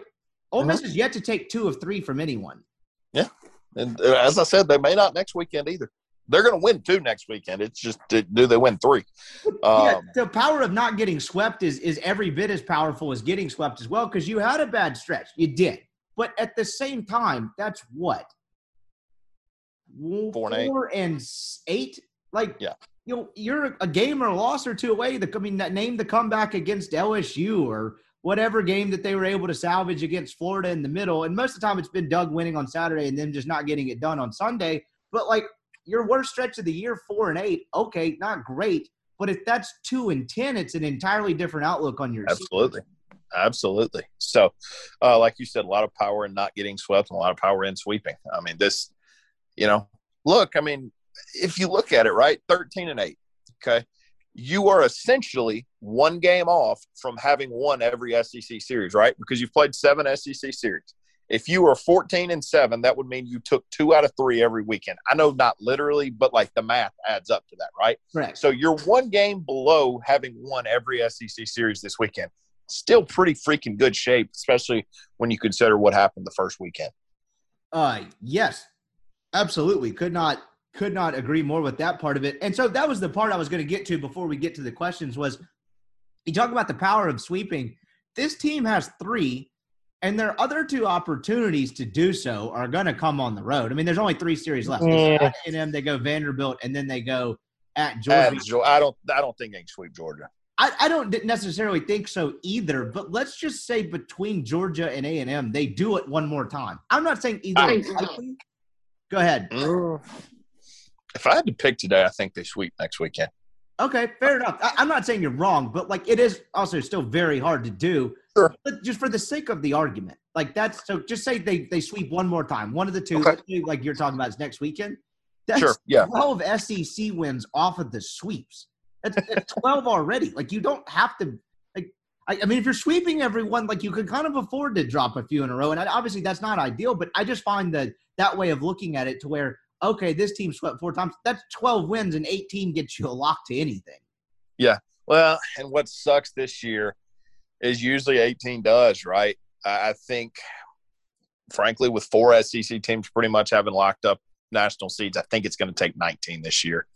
Okay, so fair. That's totally fair. But they're 13 and 8, and if they get one more sweep against an inferior opponent, all they have to do is not get swept in either of the other ones. Yeah, well, not get swept and win the series at Georgia.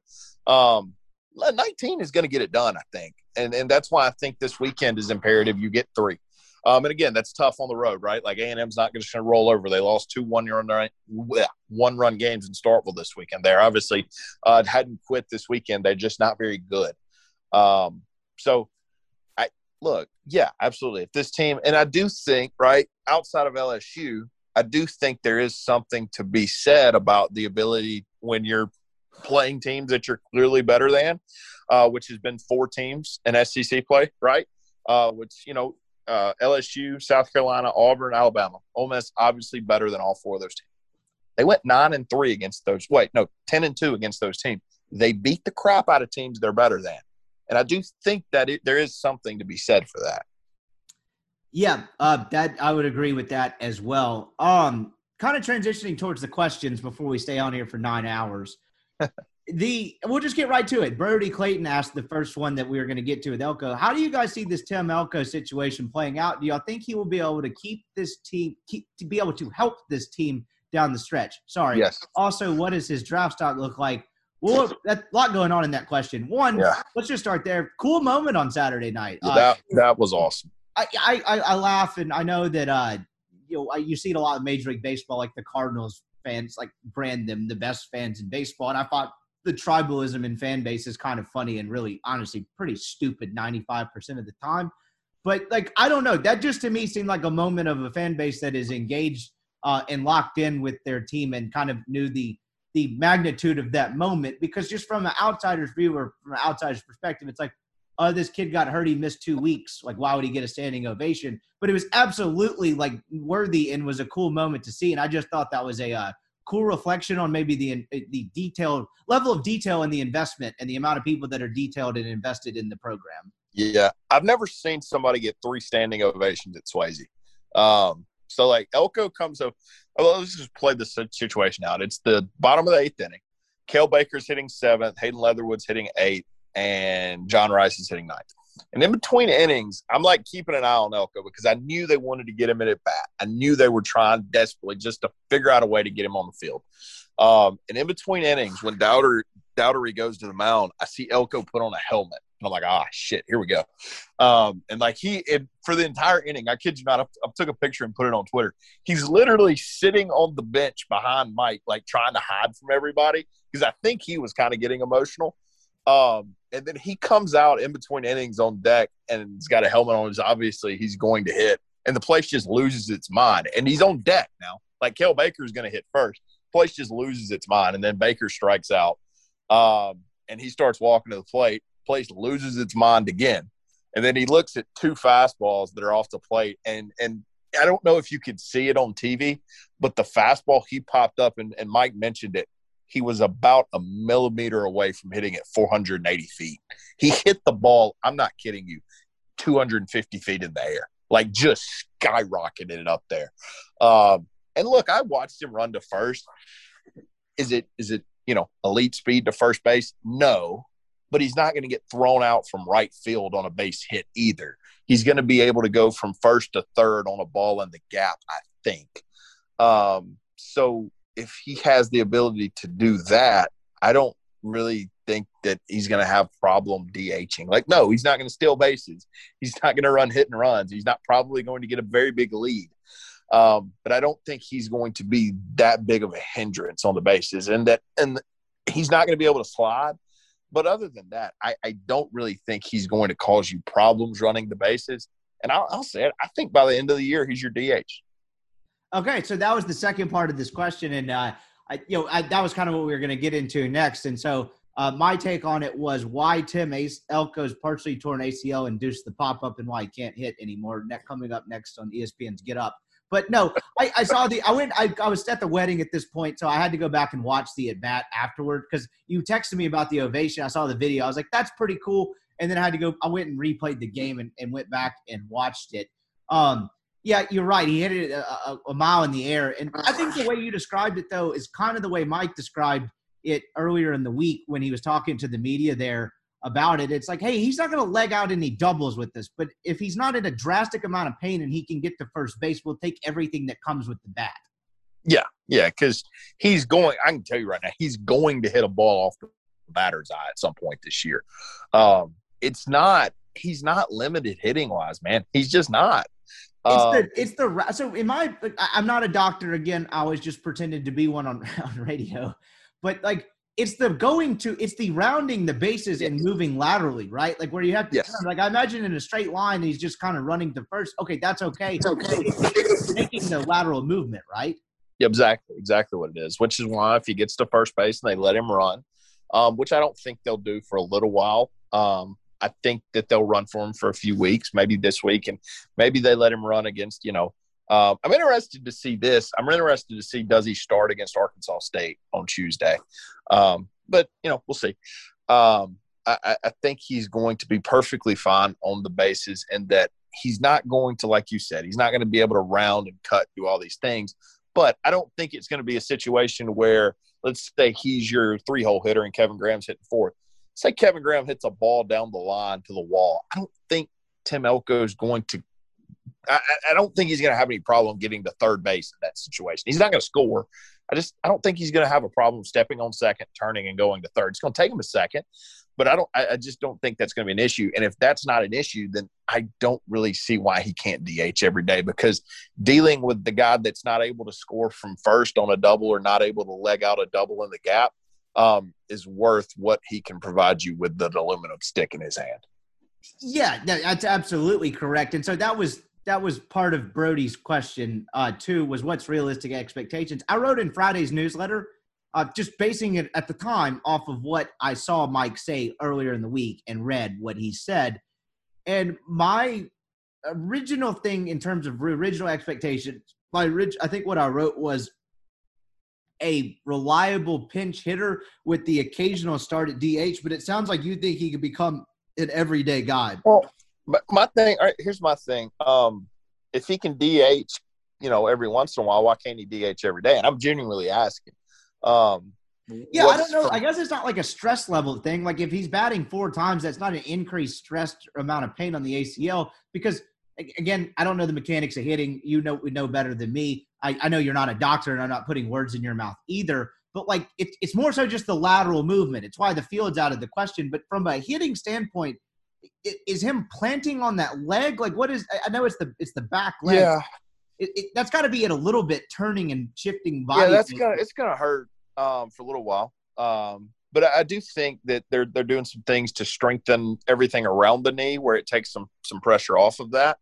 I don't know. And what's funny? Mike actually talked about him playing the field at some point this year.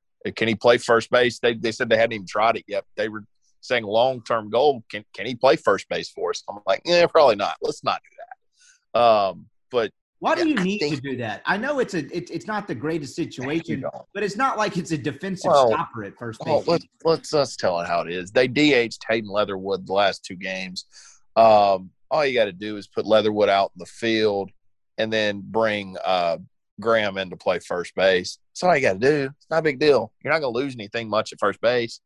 If he's able to DH, and I think, and look, I could be wrong with this, and this is just a prediction, and this is probably me being a little too optimistic. I think by the time the Oxford Regional comes around, I think he's the DH. You being too optimistic. Mike's over here talking about this guy fielding ground balls and stuff. I'm not saying you're wrong. That was just kind of what that's kind of what I forecasted off of just kind of what Mike said earlier in the week. And then, of course, if his pain tolerance is okay, I don't see why he couldn't hit, 12 times a weekend or whatever it is as a 5. But I kind of like to see it too. Like, wouldn't you like to see him hit it in the gap and see what rounding first base looks like? Yeah, that's exactly what I want to see. If it's an actual single, does he run it out like it's a grounder? What do you mean? So if he hits a rope to left field and he's gonna run gap, like it's a very clear single. The guy fields it on the dime. He's running straight through the bag. Yes, that's what I was curious about. No shot he turns, right? No, he's not. Look, the only way, really, honestly, that he's going to hit a ball that where he turns at first base is going to be if it goes over the fence. I mean, Ben Van Cleef has 2 healthy ACLs, and I saw him single off the wall. Yeah, but he at least does the turn. Yeah, he does. He's able to do that. So that's what full health affords. He didn't play this weekend, by the way. I know. I had a couple of things I want to get to at the end with that as well, in addition to the Leatherwood thing. Let's roll through a couple more of these questions real quick.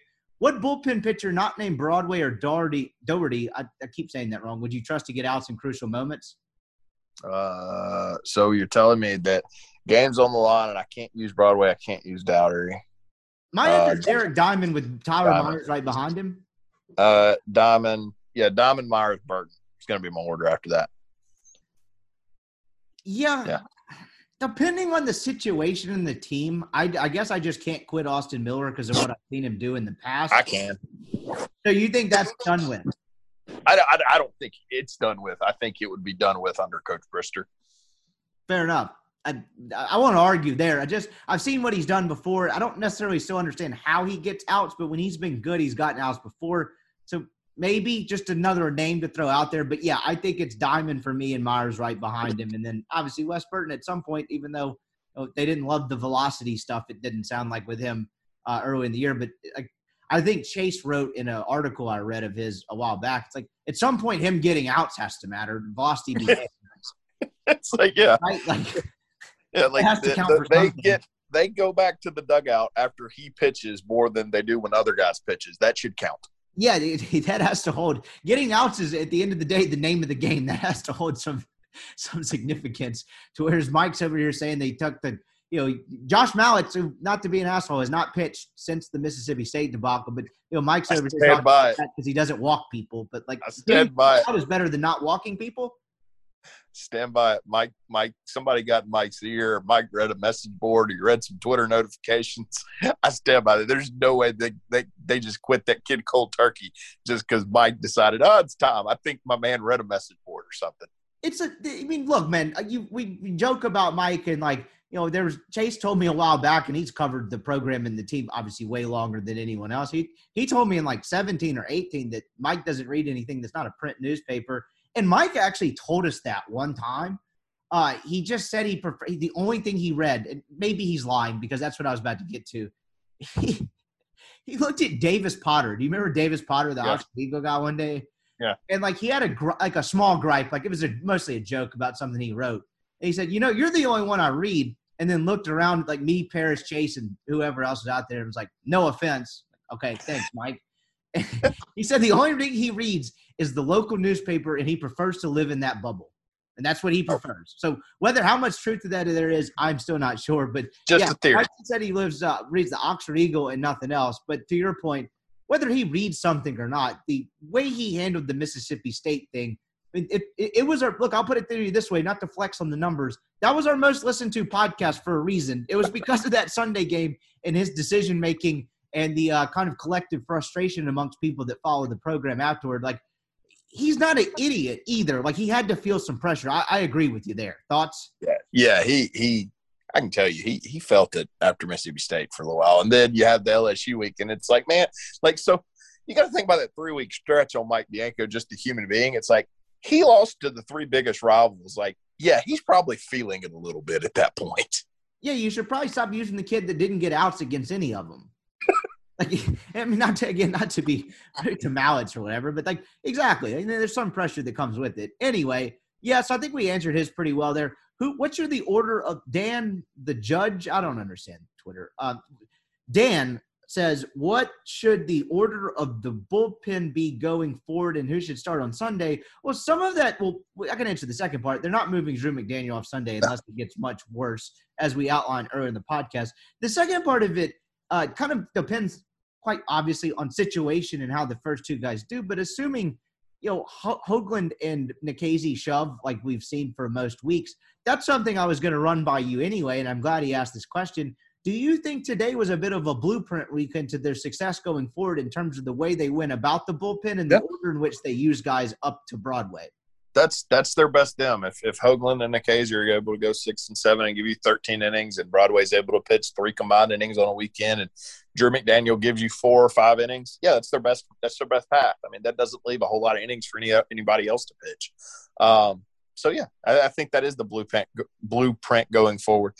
He asked about who would pitch on Sundays. I think the answer is Drew McDaniel, and whether you talk about it from a stats perspective or a stuff perspective, the reality is that they've won 2 games in a row that Drew McDaniel has pitched, and Mike's not big on changing things. I do know this. Mike's not big on changing things that are winning. I promise you that. To the point that if Ole Miss had maybe erased or wound up winning that Sunday game against Arkansas, not 100% convinced that Derek Diamond doesn't start on Sunday in Starkville. I thought about saying that on the podcast at the Not time. 100% convinced. I thought people might just run off the road if I did. I agree. Like, look, it was as bad as it's looked. I mean, he got 4 outs. Yeah. If Ole Miss comes back to win 14-12 or some shit, it would not have stunned me if Diamond started on Sunday in Starkville. We won. That's where the old-fashioned Mike just comes out. Well, we won. That's a fact. You won the game. That is statistically correct. So wait, are we saying that what saved Ole Miss's season was losing to Arkansas? Yeah. Exactly. Maybe so. I wouldn't even go that far, but I don't hate that. But getting back to this guy's question for real, like, is this kind of it? Like, you blueprint to this team's best level of success. Get sick from Hoagland and Nikhazy. Ask Doherty and I'm going blank here. Let's back that up. I'm not cutting that out of the podcast because I don't even know where we are. You ask Doherty and Diamond the first couple of days to get people out in between, and then just Sunday you figure out what you got left.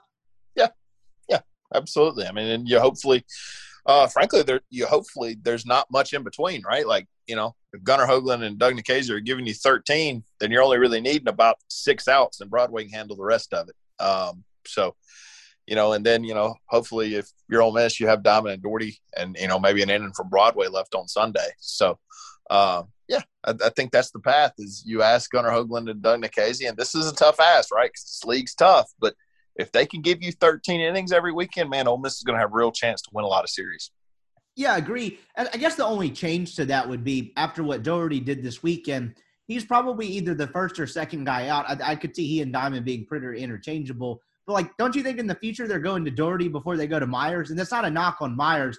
That just, like, going forward, if Doherty stuff continues to play, to me, Myers is more of a what can I get out of this kid on Sunday if the other two are spent? Sure. Yeah, I think that's completely fair. I think Diamond and Doherty are your first 2 options out of the pen on Friday and Saturday. I think Burton's in there too. I think those are the 3 that, you try to get it to Broadway with. And then you kind of figure out who's available from that group on Sunday. But, yeah, I think those are certainly the first 3 before you go to Taylor.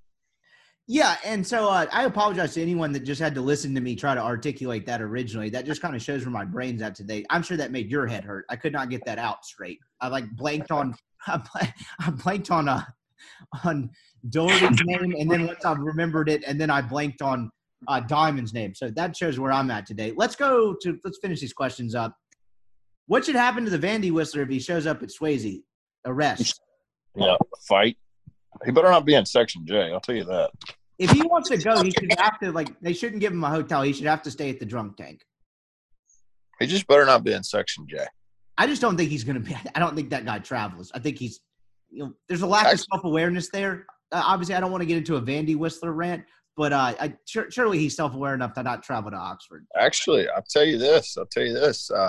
After seeing what I saw on Friday night, I may actually want him to show up in Section J because he might get took. There was a gentleman in Section J on Friday night when Kemp Alderman came up with first and second, nobody out. He was very upset Kemp didn't lay it down. Very upset. The bunt? Yeah, he wanted Kemp to get that thing down. Yeah, well, now you see the faction of the Ole Miss fan base that just get mad at anything because I don't really understand that one. Took Kemp's red shirt off to bunt. Yeah, but like the Vandy Whistler, I don't know. That guy.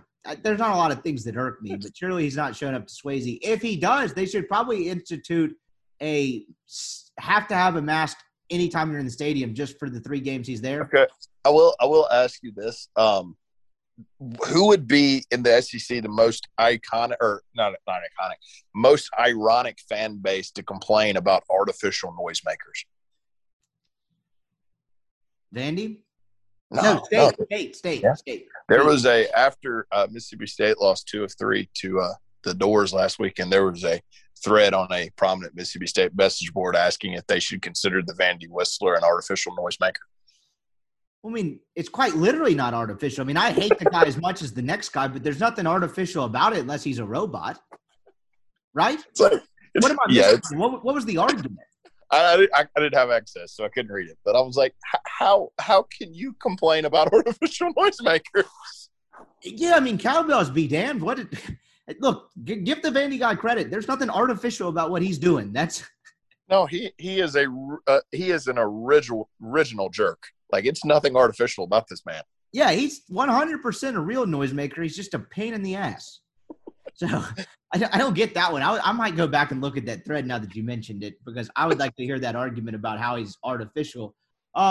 What's your order at Taco Bell? I go Doritos Locos. I'm a number 7, steak quesadilla. And then I look, if I'm going to Taco Bell, I'm obviously hungry and not in great shape. So I'm adding a Doritos Locos taco onto it. Oh, so you're the same as me. I love those things. I think they're good. I'm mostly the same way. I'm usually not completely sober, I would say, most of the time I'm eating Taco Bell. That's also not completely true. If I'm feeling it, and I've tried to cut down on the amount of fast food I eat for a lot of – because my diet's pretty rough as is, and the last thing I need is like – Someone said on a podcast, and I can't remember who it was, that you eat like a 13-year-old. That was, I believe, Ben and Chase on their crossover podcast. Maybe, yeah. So, yeah. Chase, my gripe with my good friend Chase over that is he was saying that in the context of what I eat at the ballpark. And it's like, what kind of sophisticated cuisine am I going for at the ballpark? Like, do I just step it up and get the Solshan pizza or Old Venice, whatever it is? Like, of course you're going to eat like a 12-year-old at the ballpark. There's no options. But his statement does have some merit because, I don't eat the healthiest diet. I'm not a big veggie fan. And when people start counting carbs, and whatever the other one is, calories, I still don't know which one's bad, which one's good. My gauge is, does it taste good? That's kind of how I decide what my diet is. Do I like this? Yes. Does this taste good? Sweet. It's going in the Rippy diet. So anyway, not a ton. Don't go to Taco Bell a ton, but occasionally I'll mix it up, and some fast food tacos will make it into the mix in a given week. It also helps Taco Bell and all other fast food chains that I don't know how to cook and could screw up a Pop-Tart. So that helps. Wait, like, when you say you can't cook, like, are we struggling to make popcorn, or we able to do like some canned food stuff? Like, how deep does not being able to cook go? I can grill steak and burgers. Okay. I'm actually fairly competent on a grill, but like if you're telling me to put pots and pans in and measure the amount of stuff I put in, not happening. But I can do the California Pizza Kitchen. I make great pizza. Can we make spaghetti? Never tried, which probably says more about anything in terms of my level of effort. I probably could. Sounds like that's a simple one you threw out there, but have not tried. I feel like that's the gauge, right? Like, I feel like if we can brown some hamburger meat, cook some noodles, then you're not considered undomesticated. So I think you'll be okay.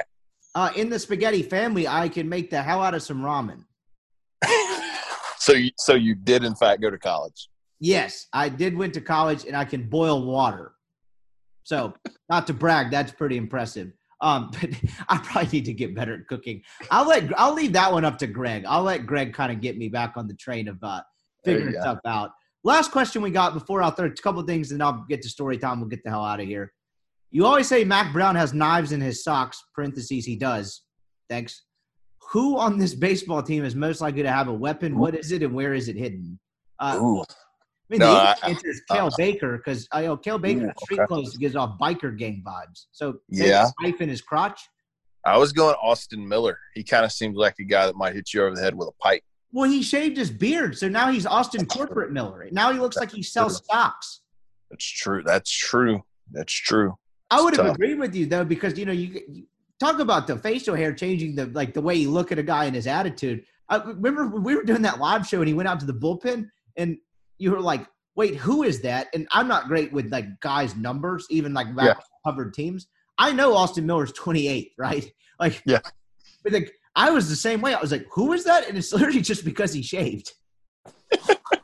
Which I guess shows how simple our brains are. But yeah. Austin Corporate Miller, maybe. If he grows the beard back, I will accept your answer as perfectly valid. He's not going to be able to grow it back before the end of the year, though. So it's going to have to be Cale. Right. And, like, Servidio's not on the team anymore, but I would have gone with him. The other guys just seem too nice. Yeah. Tim Elbo's not thinking anyone. No. I'm trying to think of somebody that might start a fight on this team. I can't really Can't really come up with anybody. Ben Van Cleve, maybe. Yeah, I would not screw with Ben Van Cleve. And Kip Alderman, just because of his size. Calvin Harris is from Iowa. He's a wrestler, I'm sure, at some point.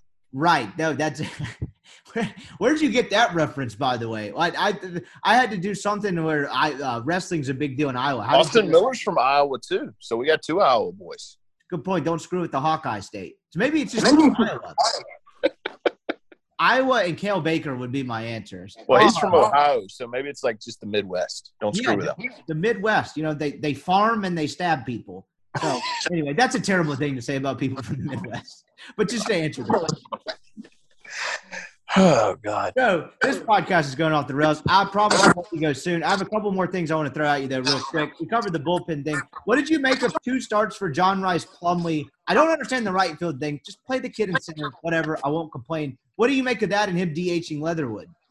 I think he thinks that's his best, most valuable lineup. I can't really disagree at this point. So, I mean, I think Mike has maybe just kind of figured it out. Kind of took him a little bit, but I think that he's just conceded this is his best lineup from an offensive and defensive standpoint. The only other tweak to this and kind of wrinkle would be if Elko becomes a reliable contributor. Yeah. And that's not saying obviously he was having a hell of a year before he got hurt. It's just like you want to wait and see how this works, right? You got a taste of it. They seem optimistic. But before you see it, I agree this is best lineup. The only wrinkle is if he starts raking again, right? Yeah. I think Ben Van Cleve will be the DH on Friday night in College Station because there's a left-hander on the mound. But it's right-handers. I think it's just your best lineup.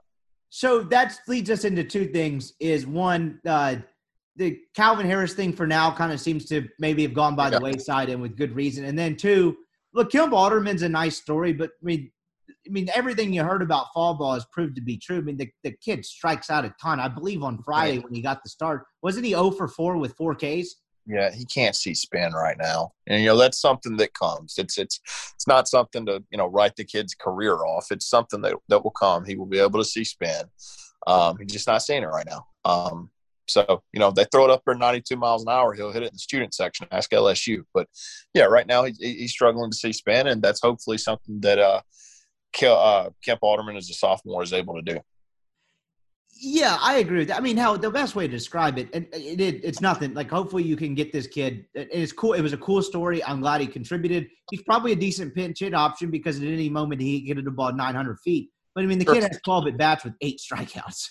Yeah, I mean, he's a guy that if there's a guy on first and second and you need a pinch hitter, he's the guy you probably go to because you can't really fall behind in counts with guys in first and second because you can't really walk the bases loaded. So, maybe in that type of role. But, yeah, I mean, look, he's struggling to see spin right now, man. And they're going to keep feeding him curveballs if he keeps coming up with nobody on or, guy on first and second, 2 outs or whatever, where they don't really care about walking him. Yeah, I mean, it's really that simple. He's struggling to see curveballs. The conclusion out of this whole deal is the best way to describe it is like he'd be kind of a devilish pinch hitter, like you said. I thought that was a great way you put it. It's like you get guys first and second. And, man, into the postseason or something, you're in a region game and you're down – I don't know, 3-2 in the 7th, and you got 2 guys on, like that's a hell of an option if the matchup's bad.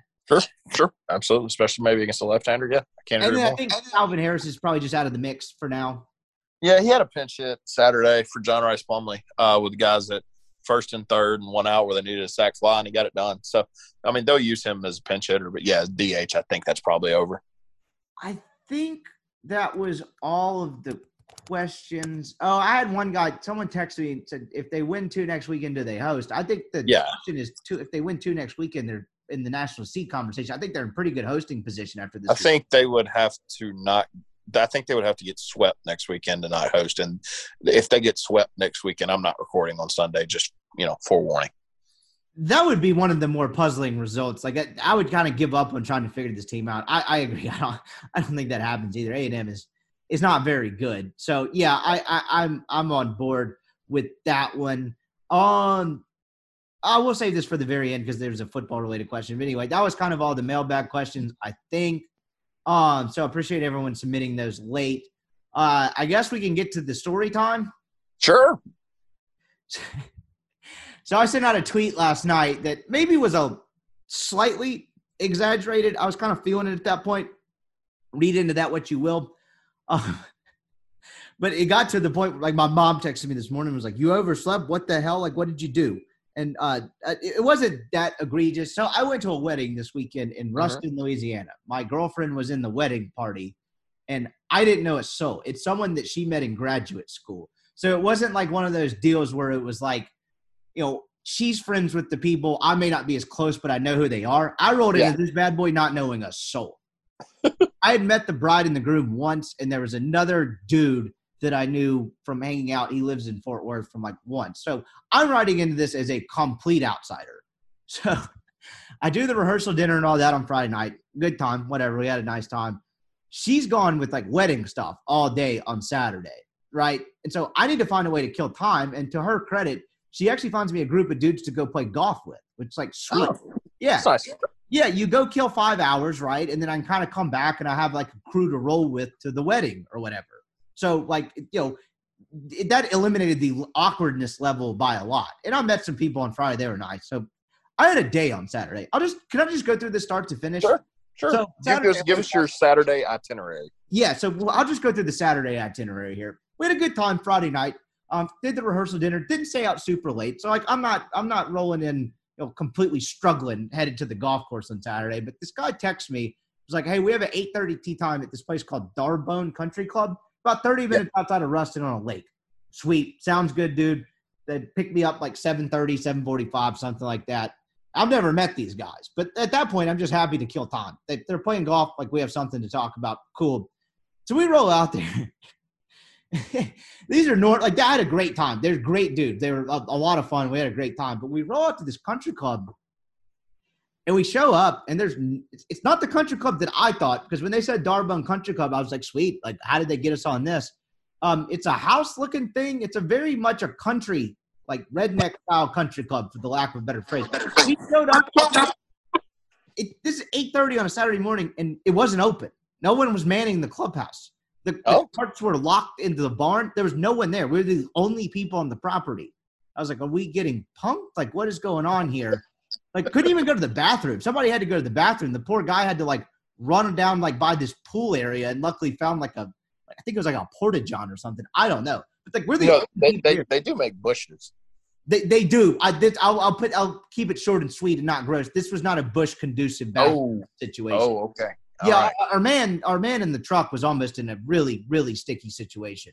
Anyway, so we get there and we're the only ones there. I thought just assumed we had an 8:30 tee time. Apparently that's not how this place rolls. So about 15 minutes after I was just sitting in the truck, I was like, apparently they open at 9. We figured it out because they do looked like some sort of website. So we sit there and like we roll up and this guy rolls up and it's not the person in charge. He's very clearly a maintenance man at this place. And we were like, hey, sir, like, how do we get the ball rolling on this? Like, we're here to play golf. Like, how does this work?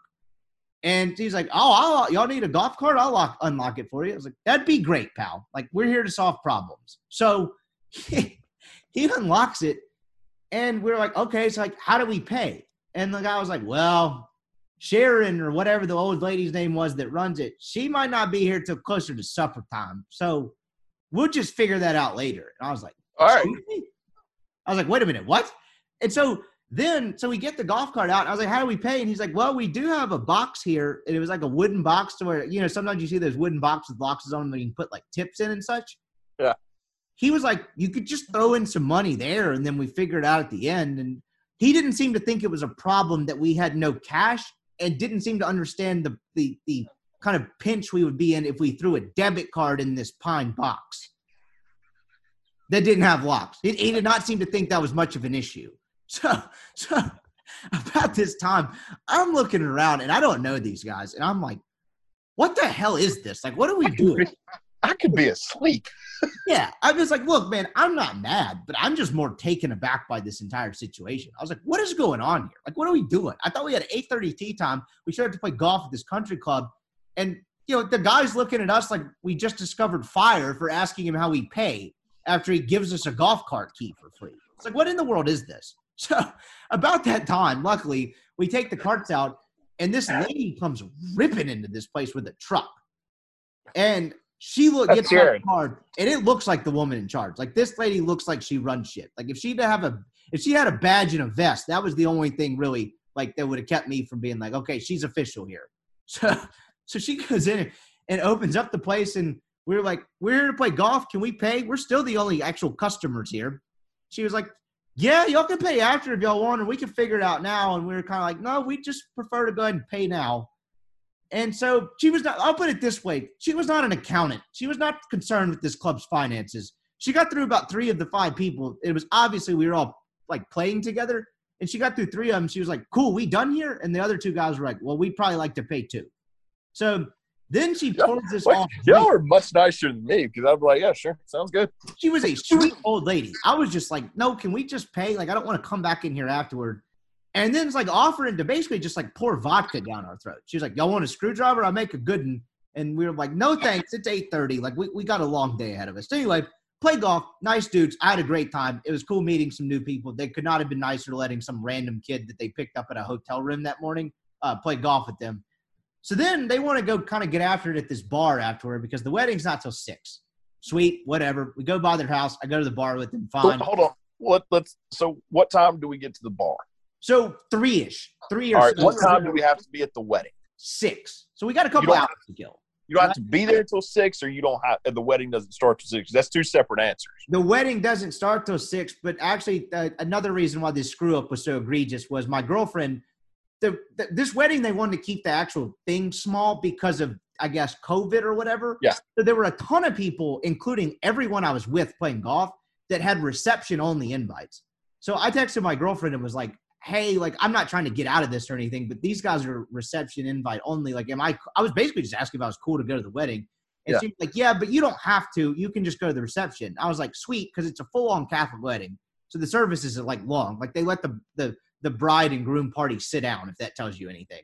Okay. So, 1, I'm getting out of that. And 2, I have, like, a crew to roll with to this wedding now. I can go with this group. I don't have to worry about it. No problem. And I was behaving myself for a change. I was not getting after it on the golf course at 9 in the morning. Cool. Like, I knew I had to take it easy. I knew I had a long day ahead. So, like, we go and have, like, a sandwich and a couple beers at this bar. And then eventually they drop me back off at the hotel. And they're like, sweet, like, our plan is to leave at this time, blah, blah, blah. It's about 5 o'clock at this point. We got to be at the reception place. I think the idea was to get there like 7:15-ish. So I have like an hour and a half to kill. I flip on the Ole Miss baseball game and was like, you know what? I'm sitting in this chair just in case I doze off. I'm going to set an alarm for 20 minutes. So we're in the hotel. We're in the hotel at about 5:30. My next job, my only job of the entire weekend outside the rehearsal dinner, was to be at this reception now at 7:15. Okay, so we've got an hour and a half. Yes. Well, your boy's phone dies, and I wake up at 7:40. Oh, no. Yes, in my golf. How many text messages?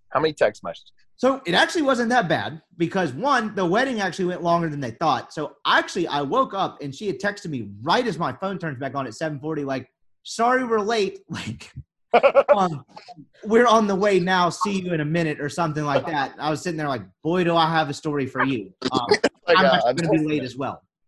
So I am in a full-on panic at this point. I am freaking out. I was like, holy shit, I have screwed. And we need to premise this. You're banned from Lyft. Yes. There's no Uber in this town. That was an important detail. Ruston has a major college, La Tech. There's no Uber. The guy at a bar on Friday night, I was like, how does that work with no Uber? And he was like, yeah, we just kind of figured it out. Like, this town's kind of known for that. I was like, so really? They got a lot of DUIs down there. Yeah, I was about to say the city that swerves. Like, is that something you want to be known for? Like, what does that mean? He's like, yeah, there's always someone just sober enough. We figured it out. And I was like, well, that doesn't sound like a good option. So I knew it was even more important. That was why I was freaking out. Because if I missed this shuttle, like. So how are you getting there? We're riding a shuttle. So I was either going to take a shuttle or the crew I was with, some variation of them, some of them at the hotel, some of them weren't, were going to drive. And I was supposed to meet them down at the lobby at 6:50.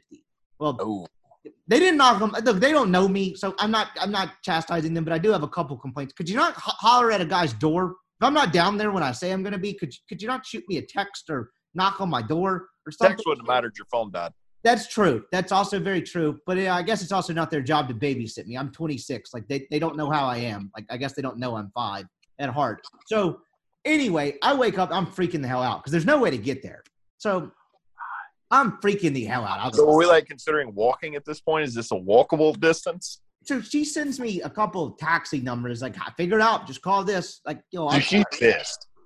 She actually handled this very well. She was not as mad as I originally gauged the situation. Maybe had some help from Karl Malone in that aspect. But she was like, just figure it out. Like, here's the taxi number. So like, I kind of figured that out. I kind of called him. I see a guy with in a Chevy that I was like, basically at that point I'm running downstairs and this man has a car, which now he's my new best friend.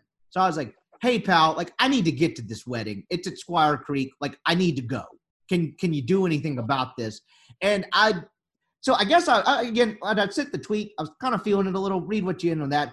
I didn't give him $100. I gave him some money, and he actually turned out to be a cab. There was someone else there, or they had tipped him off that the cab needed to be nearby because there's a small cab service here. Apparently, he caught wind of a wedding and was just kind of lurking in the area.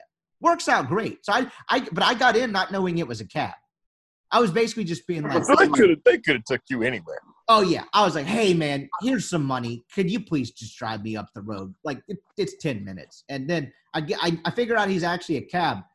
Like on the way out there, I was like, oh sweet, so you're a professional. Like you got this down. I'm in good hands.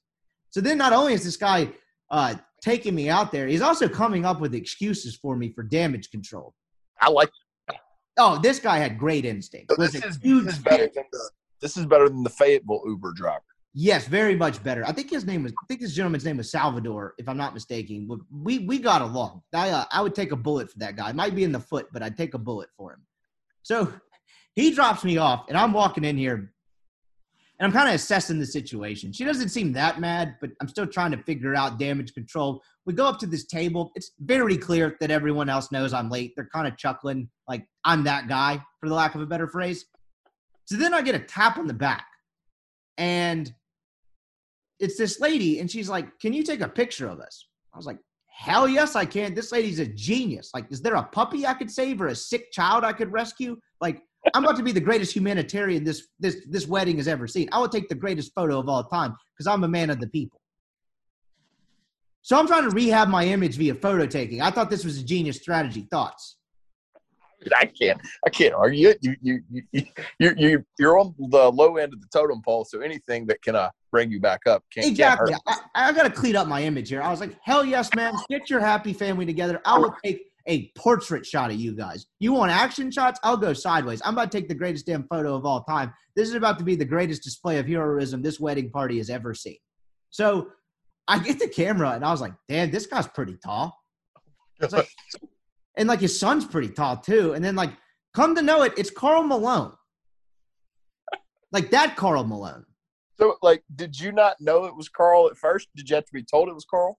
I've only been there a handful of minutes. So I'm figuring this out in real time as I'm taking the photo. I forgot he went to La Tech. Apparently, he's a big deal in Ruston. I mean, he's Karl Malone, obviously. And I would, like – I didn't want to be the fanboy guy as well. So I just shook all their hands and was like, here's y'all's photo. Y'all have a great family. Y'all look great. I did a damn good job of taking this photo. Why was Karl at the wedding? Was he related or what was friends with the father of the bride, coincidentally enough. So I'm sure they've done that family that the bride's family does pretty well. They're from Ruston. They're influential in the community. So I'm sure there've been some business ventures among other things. But I was like, shit, this guy's pretty tall. And then, like, I hear kind of some murmuring in the background. I was like, oh, that's Karl Malone. Like, I didn't want to be the fanboy or whatever. I didn't want to be like, yeah, loved you in The Last Dance. Like, already, what the hell am I saying to Karl Malone? So I just took the photo and went about my day. But I had a wild 10 minutes there. And Karl Malone's wife, significant other, basically Karl Malone's family helped me rehab my image. And you wouldn't have gotten that opportunity had you been on time. That's very true. If I had not been in that table at that moment after dragging in, which ended up only being a few minutes late, but I'll hand up, I screwed the pooch. Yeah, that was my weekend. That's how I met Karl Malone. Did we get yelled at on the car ride home? Was everybody okay? How did that go? No, we had a great time. All was forgiven. I think I got some sympathy because I did stick it out for 2 days with a group of people I didn't know. I mean, hell, I killed time with 4 dudes I'd never met on a golf course. Like, I put on for the team. I took – and I don't even ever take naps or fall asleep, and it wasn't like I was just banged up and, like, passed out or something. I seriously fell asleep at the worst time possible. That's good. Oh, it was horrendous. So That is a great story. And then one last note I had written down. If you want to know how redneck this golf course was, there was a small airstrip we drove by, and there was a skeet shooting range next to it. I was like, how does that work? And the guy apparently it's just a gentleman's agreement that you stop shooting when a plane's landing so you don't buckshot the plane. I thought you said something else at first. No. It's a gentleman's agreement that the skeet shooter's using the range. If you see a plane coming in, just stop shooting for a bit. You don't want to spray them with pellets. Have you ever skeet shooted? I have a couple times. I actually used to duck hunt as a kid. I don't look like a hunter. It's kind of fun. To me, it gets old after a while, but people get really into that.